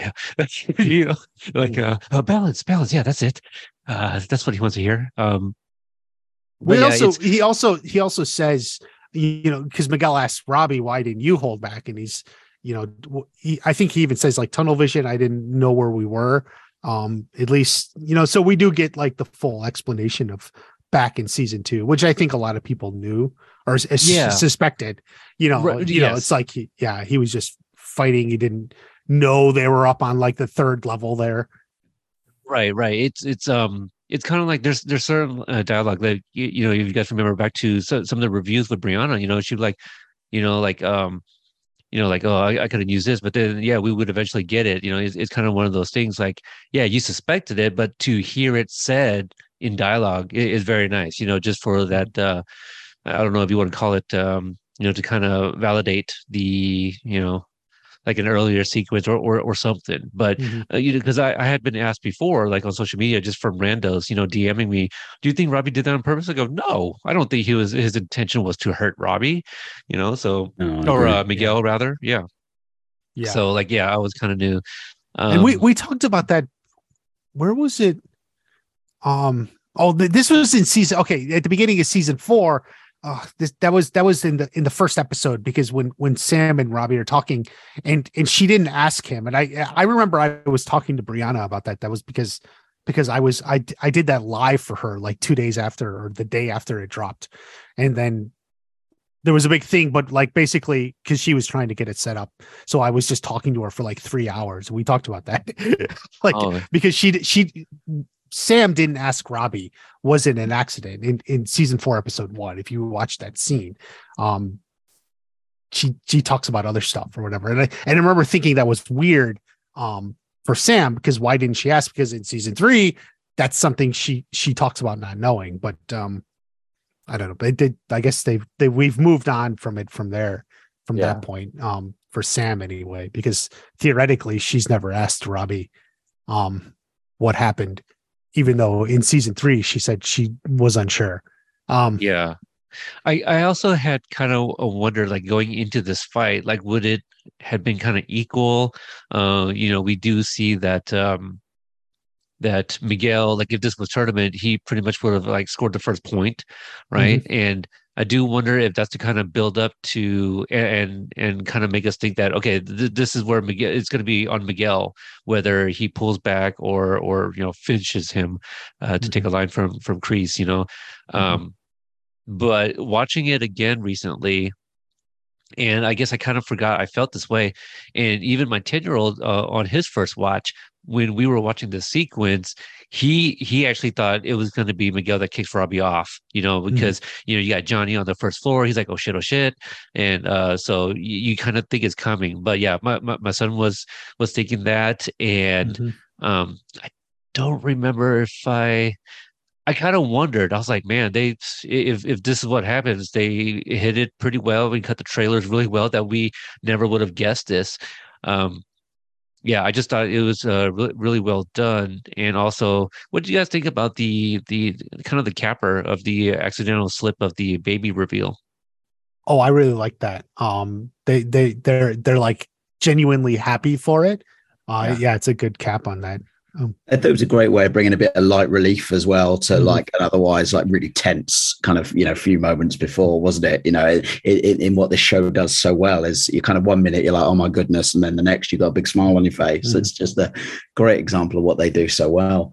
I think, you know, my kind of main reflection on the kind of the fight is that, you know, in both the school fight and this, you know, Miguel is on top, and you know, you always get this question, well, who do you think is better, Miguel or Robbie? And I think, you know, skills wise, there's not much between them. But what we see in both those scenarios Miguel is the one who has a better control of his emotions in that situation. And in the school fight, he pays for it. He shows mercy, lets Robbie up off the floor, ends up over the balcony. But in this fight, he's winning that fight again, in an advantageous position, and again is able to kind of control it. So that's always a big takeaway for me when I think about those two fights is, he's the one that's able to show restraint, even though he lets it out with that kind of almighty roar. He's always got that control. I think the first time I watched this, like I wasn't like too high on the intercutting of the flashbacks, but like I didn't dislike it. I was just like, yeah, I felt like maybe it was kind of taken away from the moment. But again, like this most recent rewatch, I was just like, it was actually affecting me emotionally. Like I know what's going to happen. I know the beats, and I know that Robbie's not going to go over that. But just the idea of like, seeing those flashbacks from season 2, I was like, it was making me feel some type of way for sure. So I thought it was actually effective. It's definitely the emotional hit. Yeah. I think the problem is it's always got to cater to an audience who maybe is catching up. Right. We know the story that's being told, but kind of if you've just subscribed to Netflix and have heard about this huge show and are watching it cold, there's kind of a duty, isn't there, to revisit it for fans who have kind of, come along more recently. Right. No, absolutely. Yeah. Not many people are doing rewatches like us leading up to the new season. Exactly. Yeah. So let's see here. We go, let's see. Yep. Back to the Steiner's home. Sam and Anthony are, I'm not sure if it's the Steiner's home. I just know that that's Amanda's, maybe it's the Steiner's. Anyway, back to Amanda's mom's home. Yeah, because I'm not sure if she's still a Steiner. Sam and Anthony are talking about the recent incident. Sounds like Sam is willing to teach Anthony, and he is willing to learn, which watch party, you're very upset that doesn't happen. And Amanda finally gets the point Jessica is making about cutting Daniel some slack. So for the reason if people don't know, I was upset because I had made a prediction that Sam would teach Anthony karate this season. So was my prediction right or is it wrong? Because she says she will, but we don't actually get a scene of her doing it. So I think this links back to what you were talking about in the bar fight with, her ending it is the thing that kind of Anthony sees, and he's obviously impressed by, isn't it? And so he kind of warms to the idea maybe of learning from Sam in a way that he's kind of never taken to from Daniel, because as she says, you're going to have to go through the whole kind of, chores nonsense. Whereas, and so I think obviously it served to kind of grease the wheels for that little relationship. But like you say, it's talked about. We never actually see it in practice. Yeah. Well, because at this point, their dad had shut down the dojo, so he wasn't teaching anyone anything. So like her saying it is like, she's like, well, I can teach you because dad won't. But then obviously at the end of the episode or, next episode, it starts with the dojo going back open. So it just never comes to fruition. Yeah, I think one of my favorite things about this sequence also is that Anthony knows who Jean-Claude Van Damme is, to kind of reference it. Yeah, he calls her Jean-Claude Van Sam, and it's like, whoever wrote that line needs a pay rise. Great gag. Yeah, well, because he doesn't know. No, I mean, Anthony was not at the drive-in, right? So, not that he. We don't know if he hasn't seen Bloodsport, but he definitely wasn't at the drive-in when they were watching Bloodsport. So I wonder what Anthony's like reference is. Does Daniel watch Bloodsport? Did he watch it with Daniel? Did he just see Van Damme's name one day? It was like, that's a funny name, in the Expendables or something. Because Anthony's really, really young. Like he's just, let's see, he's in 8th grade. That would put him at about 13, 14. I think they watch 80s movies in their household because remember, Sam knows all the John Hughes movies. What was the other one? What was Van Damme? Swayze. Yeah. So she knows all that. So it's not hard to imagine like some of that, the action movies and stuff, carried over. That's fair. And Daniel was taking karate, wasn't he, before he moved? He'd had a couple of classes or whatever. So again, it makes sense that he would have been into that, potentially that genre of film, in his youth. Anyway. anytime somebody makes like some sort of reference to like Van Damme's name, I always think back to the Fresh Prince of Bel-Air, where like I think it's a cold open in one episode where Will Smith, he's looking in the mirror. He had just come down the stairs, looks in the long mirror on the wall there, and it's just like Jean-Claude Van Damme, I look good. I always go back to that. So Kyler gets a version of that line at the drive-through, doesn't he? You're right. Yeah. I believe he does. Yeah. Season 4. He does when he does the split punch to the groin. Yeah, it's like, this is Jean-Claude Van Damme. Yeah. The accent. Yep. Any other thoughts on? Let me see. White Castle shout out. You know what? I was about to. Yeah. So they're eating White Castle. There's drinks and fries and all of that. I wasn't able to get a clear look, but at least the color scheme of it all, I was like, that screams White Castle to me. So thanks for the clarification or confirmation, rather. Yeah, you can see it. If you, on at least some of the cups, if you really look. Yeah. Let's see. Amanda and Jessica too. Goes back to things. She's where you suggest. I think it's just the inclusion of Jessica here, I think, is where it comes to the final part here, but it all makes sense. It was a great use of her character. So this little wrap up with Jessica Andrews's character. Mm-hmm. Do you think this is the moment that Amanda decides to go back with the kids, or do you think she's just only just made the decision? Okay, I should probably cut him some slack. Because my other question, to kind of piggyback on this, is: do you guys think that Amanda bought her and the kids a one-way ticket to Ohio? Like to decide, because like, well, how would she know how much time she needs away from Daniel, right? Because I don't know if she's made a decision exactly what she was going to do with the marriage, right? Like I felt like she just needed some time alone, and then also in the meantime she's going to take the kids with her because it's summertime, so why not? Just why not? But also probably wouldn't feel safe leaving them with Daniel in that state of mind, Mm-hmm. So I guess do you guys think that she has made the decision, speaking with Jessica here, to decide to go back at this point? Yes, I think so. I think that's the point. Yeah, and I don't think it was ever a permanent departure either. I think time and space, absolutely. But I guess the benefit of being able to say visit a parent as opposed to going and staying in a hotel is there's no expiry date on that, is there? I mean, all right, they're millionaires. Right. They're probably not fretting over a couple of nights in a hotel, but it's kind of, you've got the luxury there of staying as long as you need to, don't you? And I think you're right. It's that conversation that's kind of put her back in the frame of mind where she's willing to kind of go back and look at it through a different perspective. Right. Absolutely. So we cut to the Diaz's, where the boys are having leftover Olive Garden, and I'm flabbergasted. I don't think it's leftover. I think he got carry out. You're probably right. I don't think Johnny would have continued eating their without them. Right? Okay, he ordered for everyone. So it wasn't like there was kind of plates of stuff already on its way. Yeah. Okay, fair. I just assumed like eating at home, is leftovers because they're not quite to 2020 yet, right? Where like you just assume like any dinner scene is takeout now.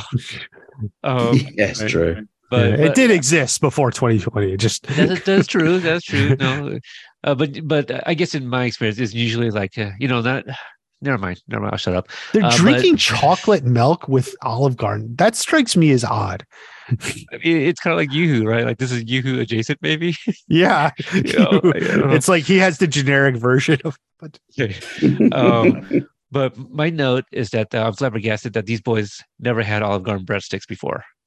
I mean, I know it was kind of like mentioned in the earlier sequence at Olive Garden, about the breadsticks, but because doesn't Robbie make a line like he references it, right? Like, yeah, these are pretty good, Dad. These are good, yeah. I think I thought this through.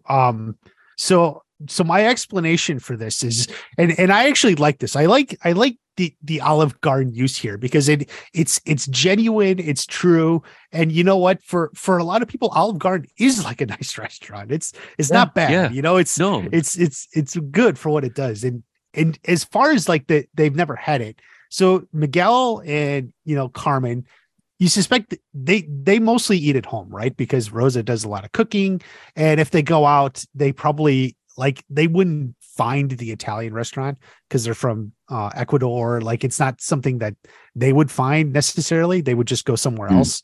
And then for Robbie, so his mom probably couldn't afford to go out a whole lot. And if she did, if she roped some guy into going that was paying. And so she would pick something really expensive. Like the few times Robbie did go out with his mom, they probably overshot Olive Garden, something really nice. So like he never had Olive Garden either. So there's like your explanation. Here's Johnny in the middle, bringing them both in. And they're all bonding as a family, a growing new family here as over Olive Garden and their breadsticks. Yeah, it's pretty amazing. Mark, have you had Olive Garden?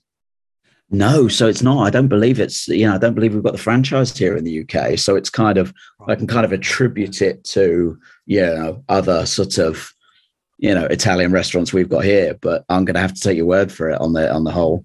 You both seem to clearly vouch for this for the whole Olive Garden. Well, they give you like I said, unlimited breadsticks. Like that's part of it. They're good. You can get them right out of the oven so then they're always making them. So you get them like also fresh baked huge as well. I mean, like when we get served breadsticks here, they're kind of very long, thin, and they're almost like the kind of the crispy kind of crusty. Those look like dough. Do you know what I mean? Those look like dough, which would just be heaven. Sorry for the boys. No worries. Yeah, my daughter leaned over and spoke into the mic. What are you doing? I was like, Daddy's recording. What are you doing?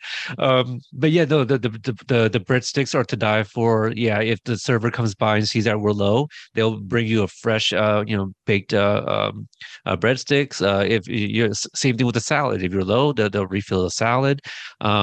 They have a soup called zuppa toscana, which is also to die for. It's very good. My favorite is probably the chicken gnocchi, which is basically chicken and dumplings. So I like that very much. And they used to have this dish that I absolutely love called the seafood portofino, and it's kind of like an Alfredo, but you also have like clams, crawfish, and shrimp. And then at some point they got rid of the crawfish, and then now there's no seafood portofino. Now it's just seafood Alfredo. So they've gone through different versions of like my favorite dish, but it's really good. My favorite thing is like they always come around with like the cheese grater. Like, would you like some cheese on this? They just go around everybody. Tell me when to stop. Cheese, yeah. So that's a lot of fun, and it's one of those things that. It's not like super high end, but people like to go there, because it's, you feel like family, this is kind of their slogan, or was, don't know if it still is. So yeah, if you ever see one, definitely check it out. It's definitely, I'm not sure I'll be able to kind of book the flight tickets off the back of Olive Garden, but it's, it's, listen, I'm in, boys. You don't have to convince me anymore. All right. So Carmen, she comes home. No, go ahead. Okay. Carmen comes home to find Robbie over for dinner, and I do love this because Robbie's like, "Hey, is this cool?" And she's like, "Yeah, of course." So I love that, and obviously Carmen, she just hopes that the bruises didn't come from Johnny beating them into submission. So really funny line. They beat each other. Yeah. And I had actually said to Brianna when she talked to me after season 4, would Carmen ever accept Robbie? And I said to her, like when Miguel did, and that's kind of like what we have here. Miguel and Robbie have come to terms, and so Carmen is ready to accept Robbie into this new kind of growing family, because Robbie wasn't in the dream, which we know from your interview. He was kind of taken out of it at the last minute. Right. Yeah. And it all makes sense too. Like, and just to kind of add to the, like Carmen accepting Robbie once Miguel does, it's because that's his rival, right? Like it's personal between them two. So I could see that, as an adult, it's like, like if somebody picked on like any of my kids, I'd be like, well, they're a little shit. But then like if my kid continues to be okay with that person, I'm like, well, if he's still okay with it, I mean, I guess I will too. They got a thing going, yeah. If he can get over it, what reason is there for me not to? Exactly. I bet you though, if Carmen was there to witness it, it might be a little bit harder. for her to accept it, because then she has that. But yeah, the experience of it all, and like it's also Johnny's son, right? And Johnny's also there, so I would imagine walking into that whole scene right there, these three, men, it must have been pretty comforting for her. Like, okay, good, we're getting past some things here. Also, when she does question Johnny about like the bruises and whatnot, like I laughed at that, but then I was like, she's not wrong by asking that though. Like, like it easily could have been. So, it's not an unlikely scenario, is it? No, exactly. So I do love that.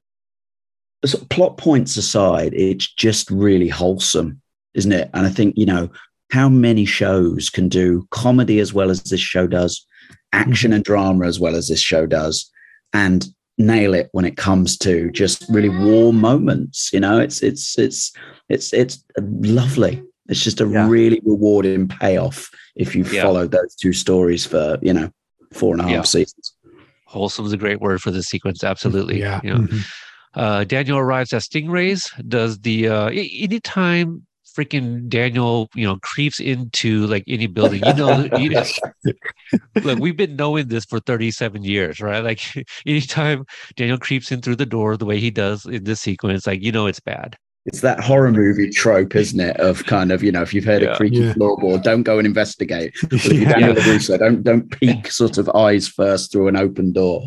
At the very least, turn on the freaking lights. Turn on the lights, man. Come on. We know what's going on. So he arrives at Stingrays to find the front of the door open.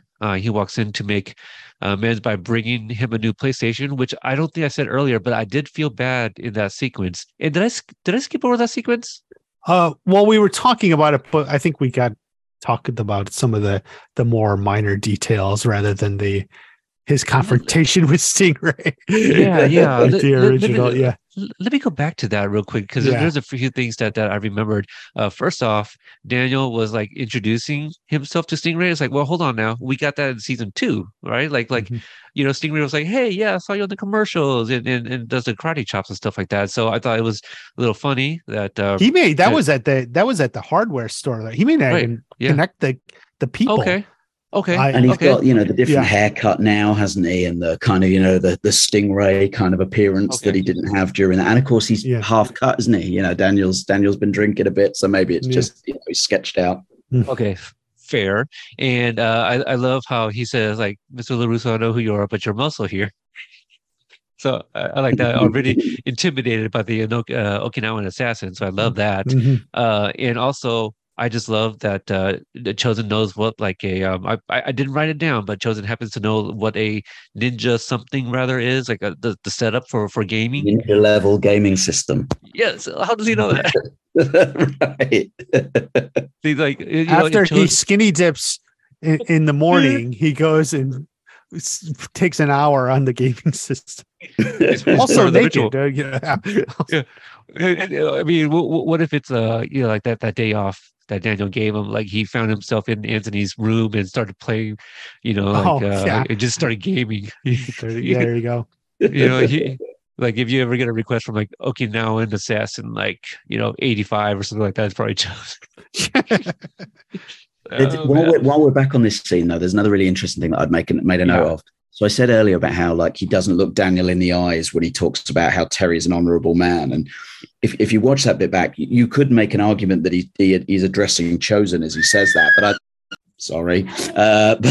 But I think it's more of a fact he can't look Daniel in the eye as he says it because he knows he doubts it himself. But there's another bit where he talks about how Cobra Kai's changed now, and it's about loyalty and discipline, and then he checks over his shoulder and kind of repeats loyalty.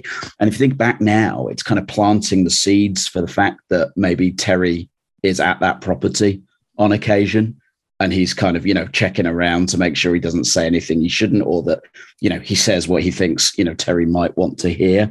It was just, I only noticed that in the watch back that he's kind of almost checking, like, is he here, sort of thing. But has he got the place bugged? Like, is he right? Yeah, maybe that's it. Yeah. But it's just another bit of dialogue that doesn't have Terry there. He isn't present, but it's underlining the threat yet again, and again, whether that's a little improv glance from Porter, I don't know, but it's just another little beautiful subtle way of sowing that seed. Oh no, I think we say this way too often, but nothing's accidental, right?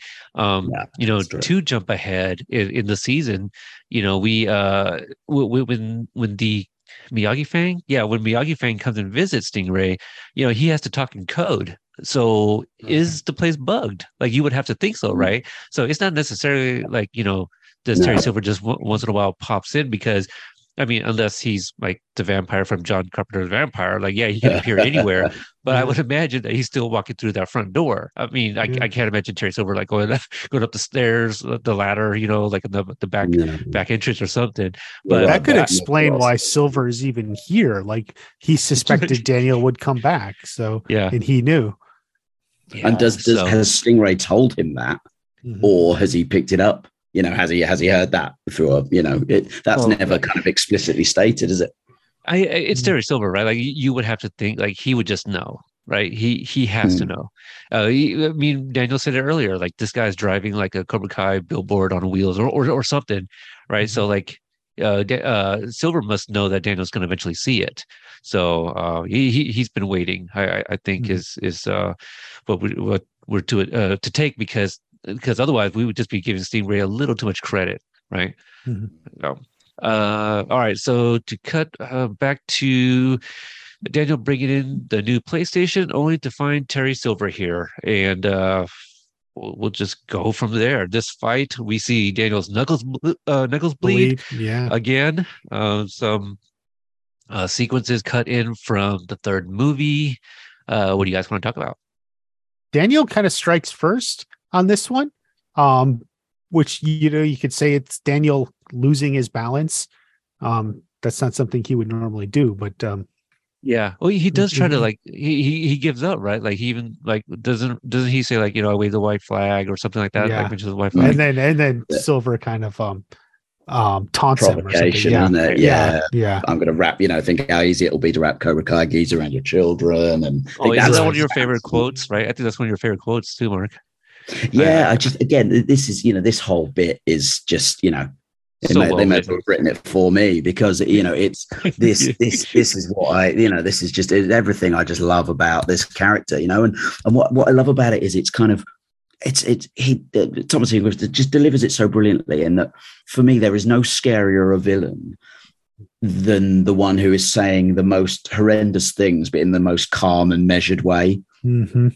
Because like it's just the absolute belief. I don't have to shout to be intimidating. I don't have to use profanity to be intimidating.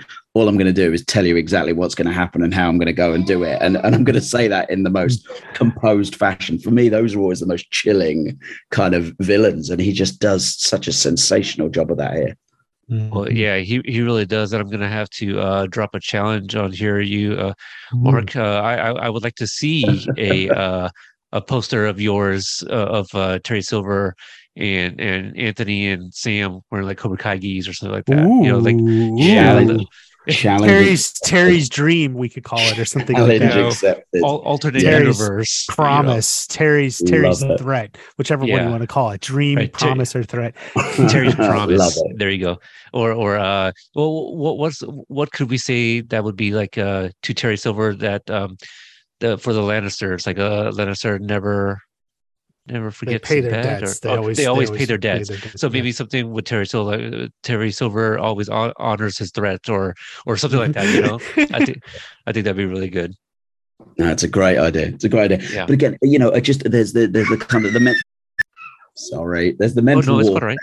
There's the mental warfare, but just again the fight here. It's unlike any fight we've ever seen in the show. It's total domination, isn't it? It's like if in sort of, again, to hark back to, in professional wrestling terms, they would call this a squash match. This is where you'd have the Undertaker coming out against kind of the local talent, Jim Strongman or something. It's just somebody just pathetic, and it's that from the headbutt and from the the face palm and just shoving him across the room. I mean, we've never seen the Karate Kid literally toyed with in this way, and if you're a Terry Silver fan, you shouldn't relish necessarily in Daniel's misfortune here, but if you're a Terry Silver fan, it's, you're rubbing your hands with glee. This is what you've wanted to see for a long time. Yeah, and I made this reference. So we know how you watched the episode then. Oh, yeah, just I'm cheering on the wrong guy here. Listen, I can't hide from that. Yeah, starting a fire with all that hand rubbing, Yeah, for sure. Yeah, this is heartbreaking. Obviously, it just to kind of see our hero in this way, and it was coming. It's we all love and hate it at the same time, kind of thing. Like we feel bad, but like we've never seen him this low before. So yeah, truly heartbreaking. So the bit that I think is really notable is and I don't know if you guys have any thoughts on this, but it sort of is the bit with the sort of suggested arm break or the shoulder dislocation. Because I think Ralph gave an interview where he said, that was never my understanding. And I think it's probably the sound crew just having a bit of fun in post. But the way it's framed, the slow motion, the grimace, and then the crunch, it kind of like when I watched it without having heard of any of those comments, I was kind of like, oh, he's broken or damaged the arm. But then I think back to the crunch we heard in season 4 with Miguel in the All Valley, and maybe when you hear a crunch in a Cobra Kai fight, that's when you need to tune out. It's not what you thought it was going to be. But what about like Dimitri's arm break by Hawk, right? There you go. See, they keep us guessing, don't they? Yeah. So I've always just maybe because I saw his condition at the end of the episode, so I just assumed that it was like a shoulder dislocating, because if it's broken, he'd be in a hospital, right? Not laying in bed. You think. So you would think, because I don't think Daniel would have been like, no, I can tough this out. Like, no, dude, you can't Mr. Miyagi like yourself, or Chosen's there, maybe Chosen did a little something. That magic potion mix. Exactly. So before we get to like the voiceover from Tori, like I had mentioned previously that Chosen was the last person to see Daniel before he goes to Stingrays. So do you guys think that Amanda returning with the kids coincided with this, or do you think Chosen reached out to them and said, this just happened to Daniel?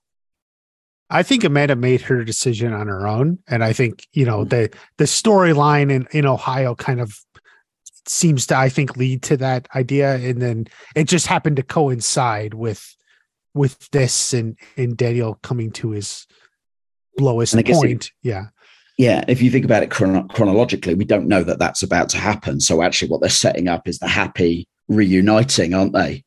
She's seen the light, she's going to come back and they're going to build these bridges again. And of course, that's not what she finds when she gets there. Right. And who calls Johnny? Good question. Because him and Chosen haven't met yet. Right? Is it Amanda? Is it Amanda or... Amanda or Sam, huh? Maybe they discussed it together. Sam obviously had a strong bond with Johnny, perhaps more so than season 4. Right.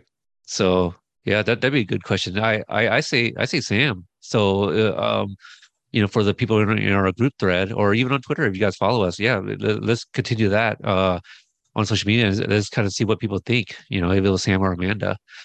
I don't know how much that would change because, like Mark, you just kind of touched on it. Like we know that Sam is, obviously closer because of season 4 and learning Eagle Fang. And that's what lends me to think that they've got sort of a more established relationship, maybe than Johnny and Amanda, who've had some passing contact. Right. And watch party, I believe it was with you, either like pictures or trailer breakdown. I feel like the discussion was kind of like, oh, well, maybe Chosen's like, well, does he have any other friends that we can reach out to help out? And maybe Amanda was like, Johnny, something like that. I feel that sounds familiar. Mm-hmm. So over the voiceover from Tori, we see a few sequences, one of which Robbie is helping switch the doorknob back to the correct way because Johnny had turned it around. Terry Silver's training at the dojo. This is someone that she lies to, but she's scared of. Daniel recovering at home with the family, Johnny arriving to Daniel's aid. And also here we get the reveal that Tori was helping Kreese, who says the end game is Terry Silver going down. Only he doesn't know it yet. And then we get the end snake. It was a great reveal. Yeah, because again, you kind of forgot about Kreese for a second. Like, oh, yeah. I think completely mission accomplished. We talked about that earlier, didn't we? At no point was the factor in my thinking at that point. You know, I'm not trying to think ahead. I'm watching the show in real time and reacting to what's going on. And I'm thinking, is this Tori in one of those therapy sessions that Amanda helped her out with? Right. I can't remember the exact shot order. Do we see this? We see her starting to speak before we see Johnny arriving at the LaRusso. So I'm thinking, has she reached back out to Amanda again, who'd offered to help her? You know, Kreese would have been third on my list, you know. Yeah, I was I remember trying, I didn't guess it was Kreese, but I was like, where's she at? This doesn't look like the LaRusso's home. I think my immediate reaction was, oh, this is Amanda, you know, but it wasn't. Far from it. I feel like I recognized it as prison, but even then, like it just like it until it fully went to Kreese, or like it was just like a small buildup, I guess, in my head. Even though I think shot. pretty sure, like it's definitely shot to disguise it, because the first time you see her, the background is hazy or it's blurred or there's something overlaid over it. You know, when they cut back to her, then you can kind of quite clearly see the background and it, you know, it, sort of the penny starts to drop then. But they definitely disguise it the first time you sort of see her utter those first few words. Right. All right. So jumping to the Facebook group page, we have a few comments in here. The first one comes from Ron. He says, Amanda having been Jessica Andrews' cousin this whole time is awesome. I wonder if the TB3 planned it that way all along, or if it occurred to them later. Either way, it's great. It makes Jessica a better character overall, and along with the return of Terry Silver and Mike Barnes, it retroactively improves the story of the Karate Kid 3. I now have faith that they'll handle Hilary Swank's return to the Miyagi-verse in an equally good way when, not if, she appears on the show. So Ron very confident on Julie's return. All right. How many comments are there on the Facebook? Just to we got 1, 2, 3, 4, 5, 6, 7, 8, 9 comments. Quite a few, actually. Okay. Yeah. Okay. So the second one comes from Dorian. He says, definitely a LaRusso episode. Quotes, what's going on with you, man? This was the moment that I knew the rivalry was finally over between Daniel and Johnny. The Daniel versus Terry fight was so hard to watch, then the bleeding knuckles flashbacks, so gut-wrenching. Chosen's analogy of Stingray being a turtle was genius, and Sam protecting Amanda was the best. Sam is the GOAT, in all caps there. Thanks, Dorian, for that. I feel slightly bad after hearing that, though, that I took such glee in that final fight. Maybe that says something about me. Well, it's the end of the series for you right now. This episode, yeah, that's right. That's why you're here for the end of the series. I had to do this one because I don't know what happens in the next fight. Right. Let's see. The next one comes from Randy. He says, this was my favorite episode of the season. It has a lot of scenes and resolutions that we had long been waiting for throughout the whole series. I loved the bit of role reversal that Daniel and Johnny had in their scene together. For me, this exchange really solidified the BFF nature that we've always known they were meant for.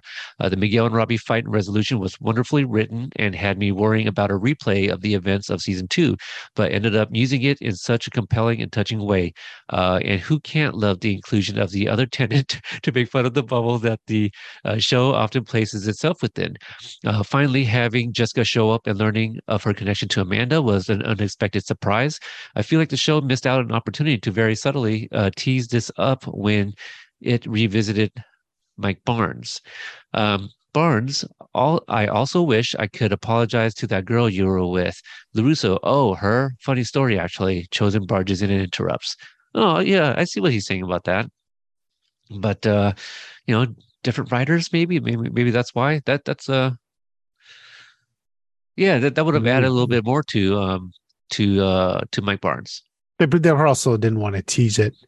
Right. That's a good point. Telegraphed it. Yeah. And maybe it's also that thing of, there was a small, I don't know, there was the dominant theory, but there was that rustlings of what if Mike and Jessica got married, so maybe again it's sort of it allowed them to sort of tease you along with that train of thought for a little while longer as well.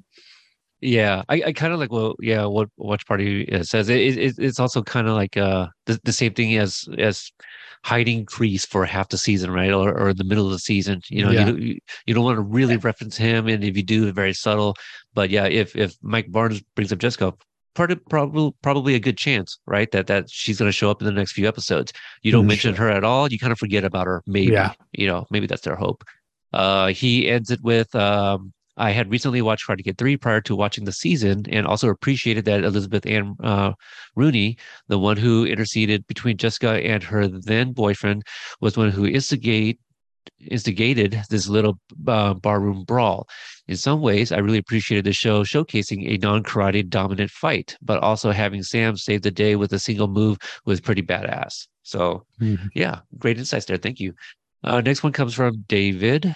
He says, the fight between Daniel and Silver is probably one of my favorites in the series.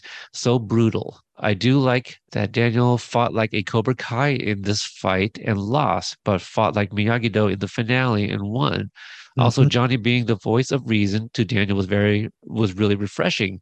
If I got riled up because of Daniel and led to another fight, if he got riled up because of Daniel and led to another fight, would have been really annoying. I want to see them fight again, but not under those circumstances.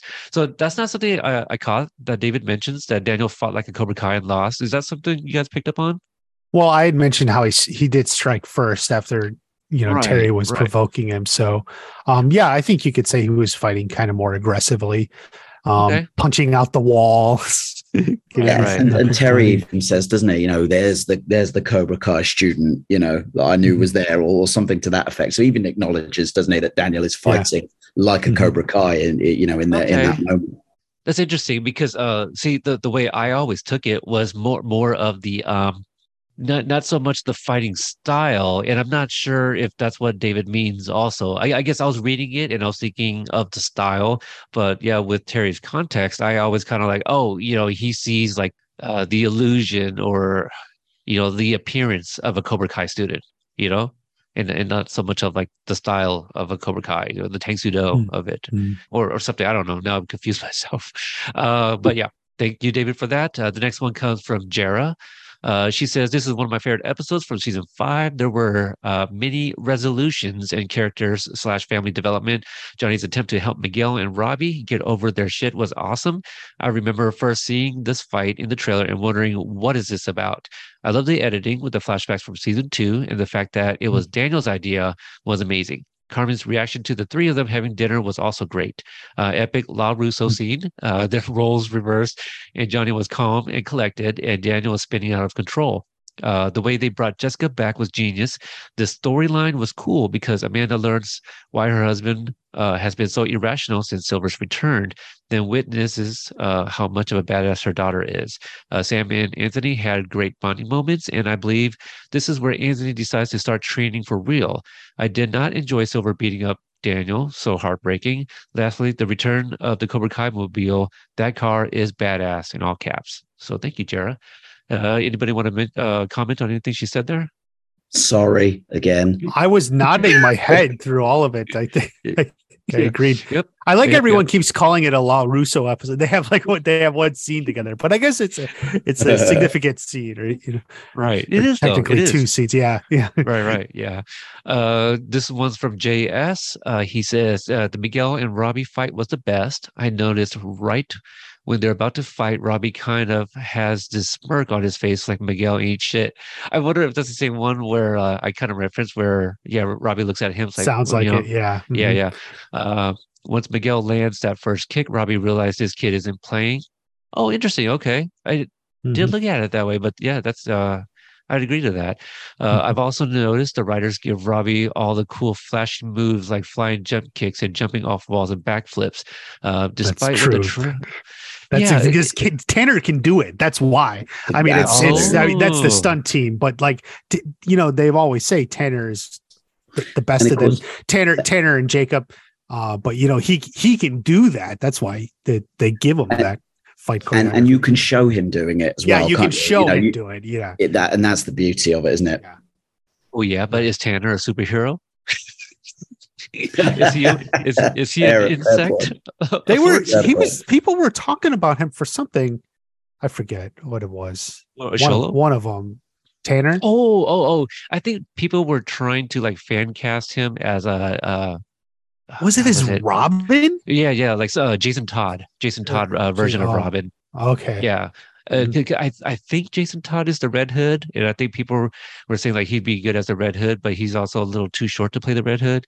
But it's, you know what, whatever it is, I'll watch it. I don't care which version of Robin or you know, like I watched He's All That, you know, because Tanner was in it. Whatever. You're dedicated. No, well, hey, I also reviewed it, so check that out. Oh, yeah. Did you have something? Oh, yeah, that's right. No, there's more. He continues, despite what the trailer showed us. I always knew Miguel was going to kick his ass. He just had that focus and determination for revenge. So, kind of what you were saying, Watch Party, about. Well, you guys have both said it at different times. Mark, I think today you said that Miguel is more focused. You know, like emotionally, in terms of, you know, emotions too. Would you compare Miguel's attitude in his fight with Robbie to Daniel in his fight with Terry Silver? In the same episode? Yeah, like they're almost kind of coming from a similar place. Like hatred or anger at the other person for what happened before. Yeah. And obviously the outcome is different, right? But I think you're right, because I feel Daniel's internal monologue would be screaming like Miguel's external, right? Like he screams, we get those flashbacks, and we kind of I can kind of see the parallel there. Yeah, absolutely. Yeah. Let's see. He continues. He just had that focused determination for revenge. It only took 5 seasons, but I'm glad they resolved their issues. They're potentially going to be stepbrothers at this point. Also, I realized the ladies were in Columbus, but shout out to the bar with all the Cleveland memorabilia on the doors. Go Cleveland. Okay, well, it's almost as if one of the creators of the show is a big almost. It's almost like he tweets about it sometimes too, especially the Browns and their record and the history and all these things. And his brother too, both of them. Right? Who you know could possibly work for the Cleveland Browns? Who knows? So thank you, Jay, for that. Allie comes in with so much is happening in this episode. The opening grabs your attention from the first second and sets the tone for the episode. Things I loved about this episode. Number 1, Johnny trying and succeeding to unite his boys. 2, Ralph's delivery of the line, "You got a trust fund, Raymond? Is this what's going on here?" I don't know why I like it, but it's very cutting and timed perfectly. Also, Mark, she's from your side of the world. Because I know you use it in a different context, but both of you guys said cutting, right? So she's talking about him in dialogue. You were talking about him drinking. So I've never heard that expression. So that was actually, when you said that, I was like, I like that.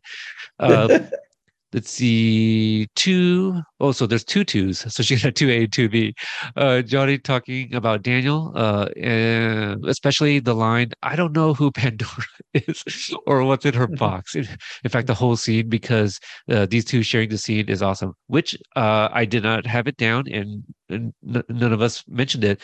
But we kind of mentioned it, but not when we talked about it. But Johnny goggling, what is it? What's the term that he looked up that Daniel's conflict resolution? Conflict resolution. He goes, "I'm surprised that you know how to goggle," or even the term conflict resolution. Yeah, that's the one. It's also consistent with Johnny zeroing in on the least important part of what's being said, isn't it? You know, he's just zoned in on this Pandora's box thing, which is like really, it's, you know, he's distracted by the metaphor and he's missed all of the rest of it. Well, see, here's what happens following this episode. He goggles Pandora's box so he can use it again in episode 10, right? Or is it? Yeah, episode 10, because he finally uses it correctly, right? Like, haha, I looked it up. So here's the context.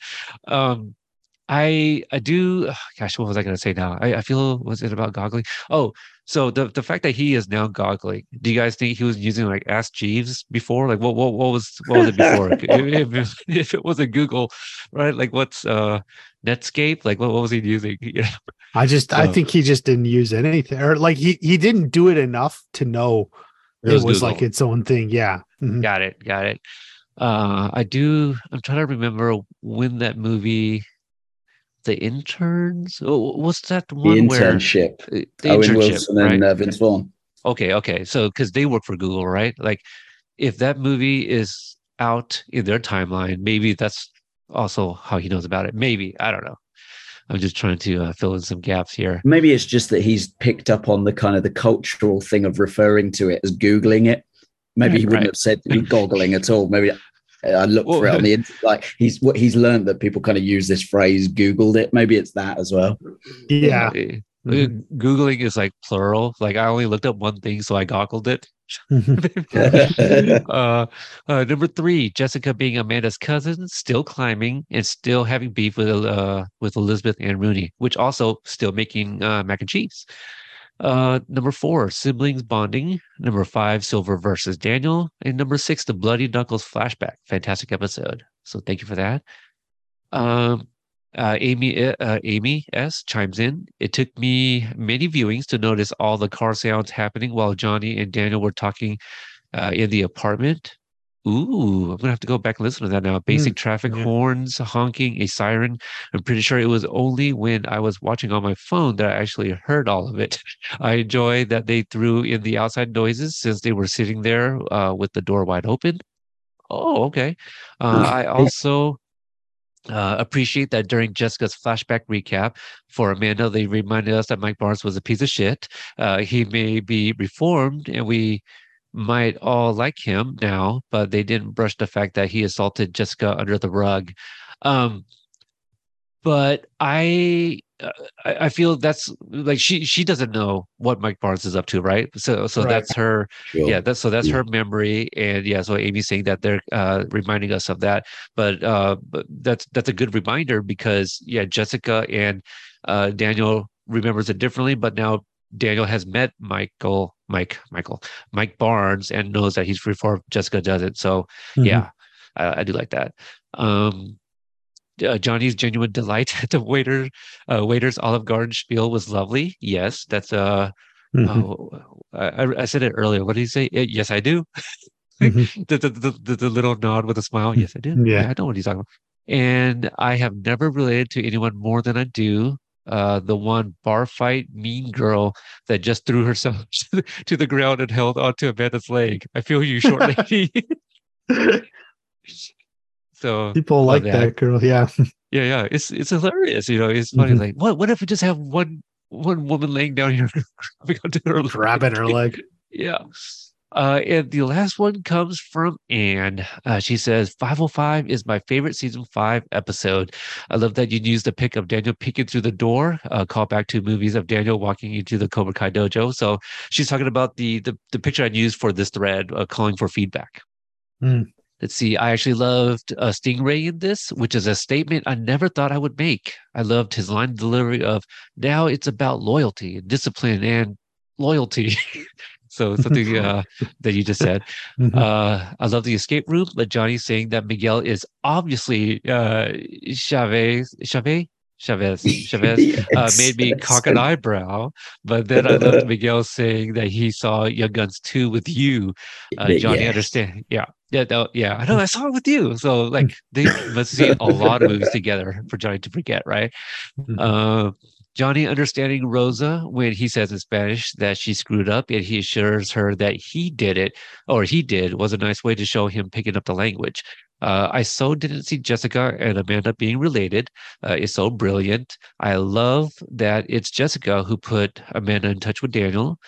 I love the way Daniel, with his crazy eyes, goads Johnny into a fight, and Johnny doesn't fall for it. One of the best La Russo scenes of the series. All it needed was a hug at the end.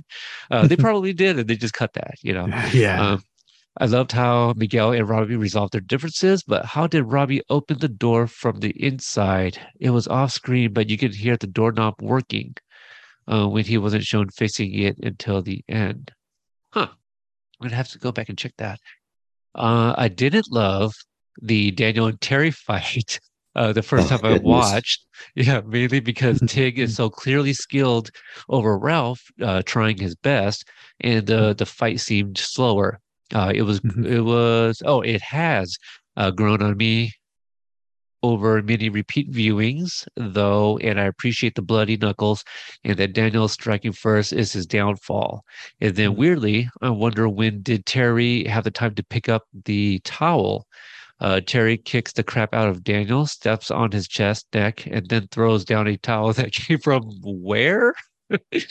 Yuji confirmed he was the only one who knew where Daniel went and was waiting for him to take him to the airport. When he didn't show, Chozen went looking, found him, and took him home instead of a hospital, because this is the Karate Kid universe after all. Right. That makes sense. It's on brand. The nitpicks with the door and the towel were only noticed because I watched this particular episode so many times. And that's it. And caps it off. So very good feedback. Anything you guys want to touch on? Anything she said there? Well, didn't Johnny redo the door after? Because that's when Daniel comes. So that's why Robbie can open it from the inside. I think he probably did at that point, right? That's what we're to assume, because because you would scraping think, the glue off the windows, isn't it? So it makes sense he didn't just stop at those. Yeah. Right. Yeah. Because when Daniel shows up, he's working on the windows then. But you know, we're to assume that. Hold on, sorry, my daughter. Okay, almost done. Okay, so go outside. Just to kind of finish up my thought there, we're to assume that Johnny had already fixed other things or what have you by the time Daniel got there. Yeah. Any other last thoughts? This is definitely I don't know if I can say it's my favorite episode, but it's definitely one of the best ones. They're all very good. They're also damn good. They're all really good. Yeah. I do think it's one of the more well-liked episodes of the season. You know, probably maybe in the top 3. I mean, Molay's so damn good too, man. You know, we were gushing all over Malay. That's such a good episode. No, Malay is really good. What about you, Mark? You got any last thoughts on this episode or the comments? For the series finale here? for your series that's right. finale. Well, just I hope we get another episode at some point, because this was the perfect ending for me as a Terry. No, I think firstly, apologies to all the people who found that difficult to watch while I'm sitting there jumping out of my chair. I don't want to get blacklisted by the fandom now for for relishing in that. Just to throw some other guys under the Terry Silver bus / pool here, shout out to our friends Ken and Drew, who are also big Terry Silver fans. I'm sure they're like, yes. Yeah, exactly. I'll find solidarity with those guys. But no, I just I think this was very much the kind of culmination for me of sort of evil. Feel like once we moved into the whole kind of tournament agenda and stuff like that, there was a bigger picture here. But for me, for 5 episodes, it delivered on everything Hayden promised in that tweet. You remember where he said something along the lines of, for those of you who ever wondered what would have happened if he'd won, and that's what I was desperate for, and that's what we got in spades, and no more so than in this episode. Yeah, I completely agree with that. Watch Party, any last thoughts from you? It's a good episode. I think there's 2 fights. The 2 fights are different and really good. I was like thinking the Miguel and Robbie fight. It's really good in that the pacing of it, how it starts kind of like they're not sure, and then it just gets more and more intense. So great pacing in those fights. Great crescendo, right? Right. You're just like, oh, okay, all right. So we're getting some more context from the trailer that we've seen, and the whole it just escalates so quick. Good reveal with Kreese at the end. They did a good job of keeping him away for almost 5 episodes, and then he shows up at the end of this one. Didn't expect Tori and Kreese to be working together, and we'll get more into that next one, but I didn't think Tori was going to work with Kreese, but now knowing this, looking back through it, she probably first went and saw him, and I think I talked about this in the episode, like in episode 3, when episode 3 was going on. So Tori was probably the first time she went and saw Kreese, and they hatched this plan. So, it kind of fills in some, I've been saying this expression, fills in some of the gaps from the previous episodes. Oh, that, maybe that's why she was acting this way, or this is why she said that. Yeah. And why she broke up with Robbie in the previous episode. Exactly. Or she refused to leave Cobra Kai. Well, now we know it wasn't it wasn't just some dedication to Cobra Kai. It was more specific. It was to Kreese, and they had this plan in place. Right, absolutely. So, Mark, I hope there's another season 6 or episode. Listen, if you hear anything about anything that happened after this, please let me know. I'm very keen to find your way. Yeah, you'll be the first I tell. Yeah, you'll be the first I tell. But for people that I'm sure everybody that listens to this follows you. But for those that want to check out your amazing posters, because I challenged you to a new one, and if they want to hold you to it, where can they find you? Yeah, sure. So you can find me largely on Instagram and Twitter, and the handle's the same. It's at Let's Be Water. Yeah. There you go. And Watch Party, what about you? And do you have anything that you're working on, released recently that people can check out? Well, I'm obviously on YouTube, Watch Party, and Twitter and Instagram, Watch Party 1. Not actually working on a video at the moment, although I wanted to, and I wanted to get another stream in, but been focused on some other stuff, but I will get back to it hopefully very soon. Okay. Yeah. And for me, just, I have mentioned in previous episodes, for the long time listeners, and around this time, it gets crazy busy for me at work. And, I was mentioning to these guys off mic, I'm pretty sure it was off mic, that, my days have been as early as 6 a.m. and finishing at like 10 p.m. So just crazy hours. And, we'll get to the next review as soon as we can. Again, we've already dated this episode with the talk about the World Cup, but also, happy holidays for those that may not hear our voices before the holidays that are coming up here in December and the end of the year. And for me, I am working on expanding the companion network is what I'm calling it.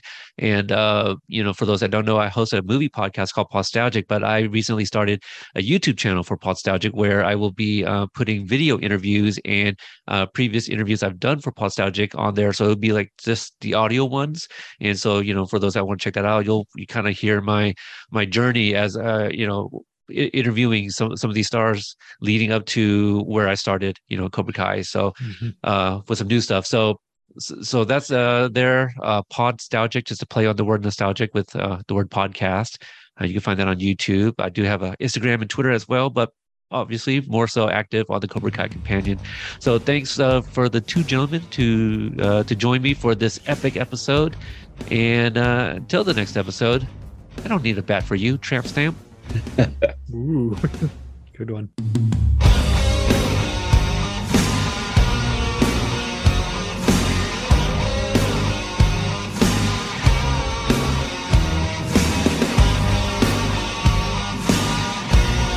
Thank you, by the way, for your fandom. You've been great, man. You've been along for the ride the whole time. You've been cheering us on. You really get into it. You get the fans engaged. So you being here is important, and we really, really appreciate you, man. Thank you. Keep up the good work. This is part of the Companion Network.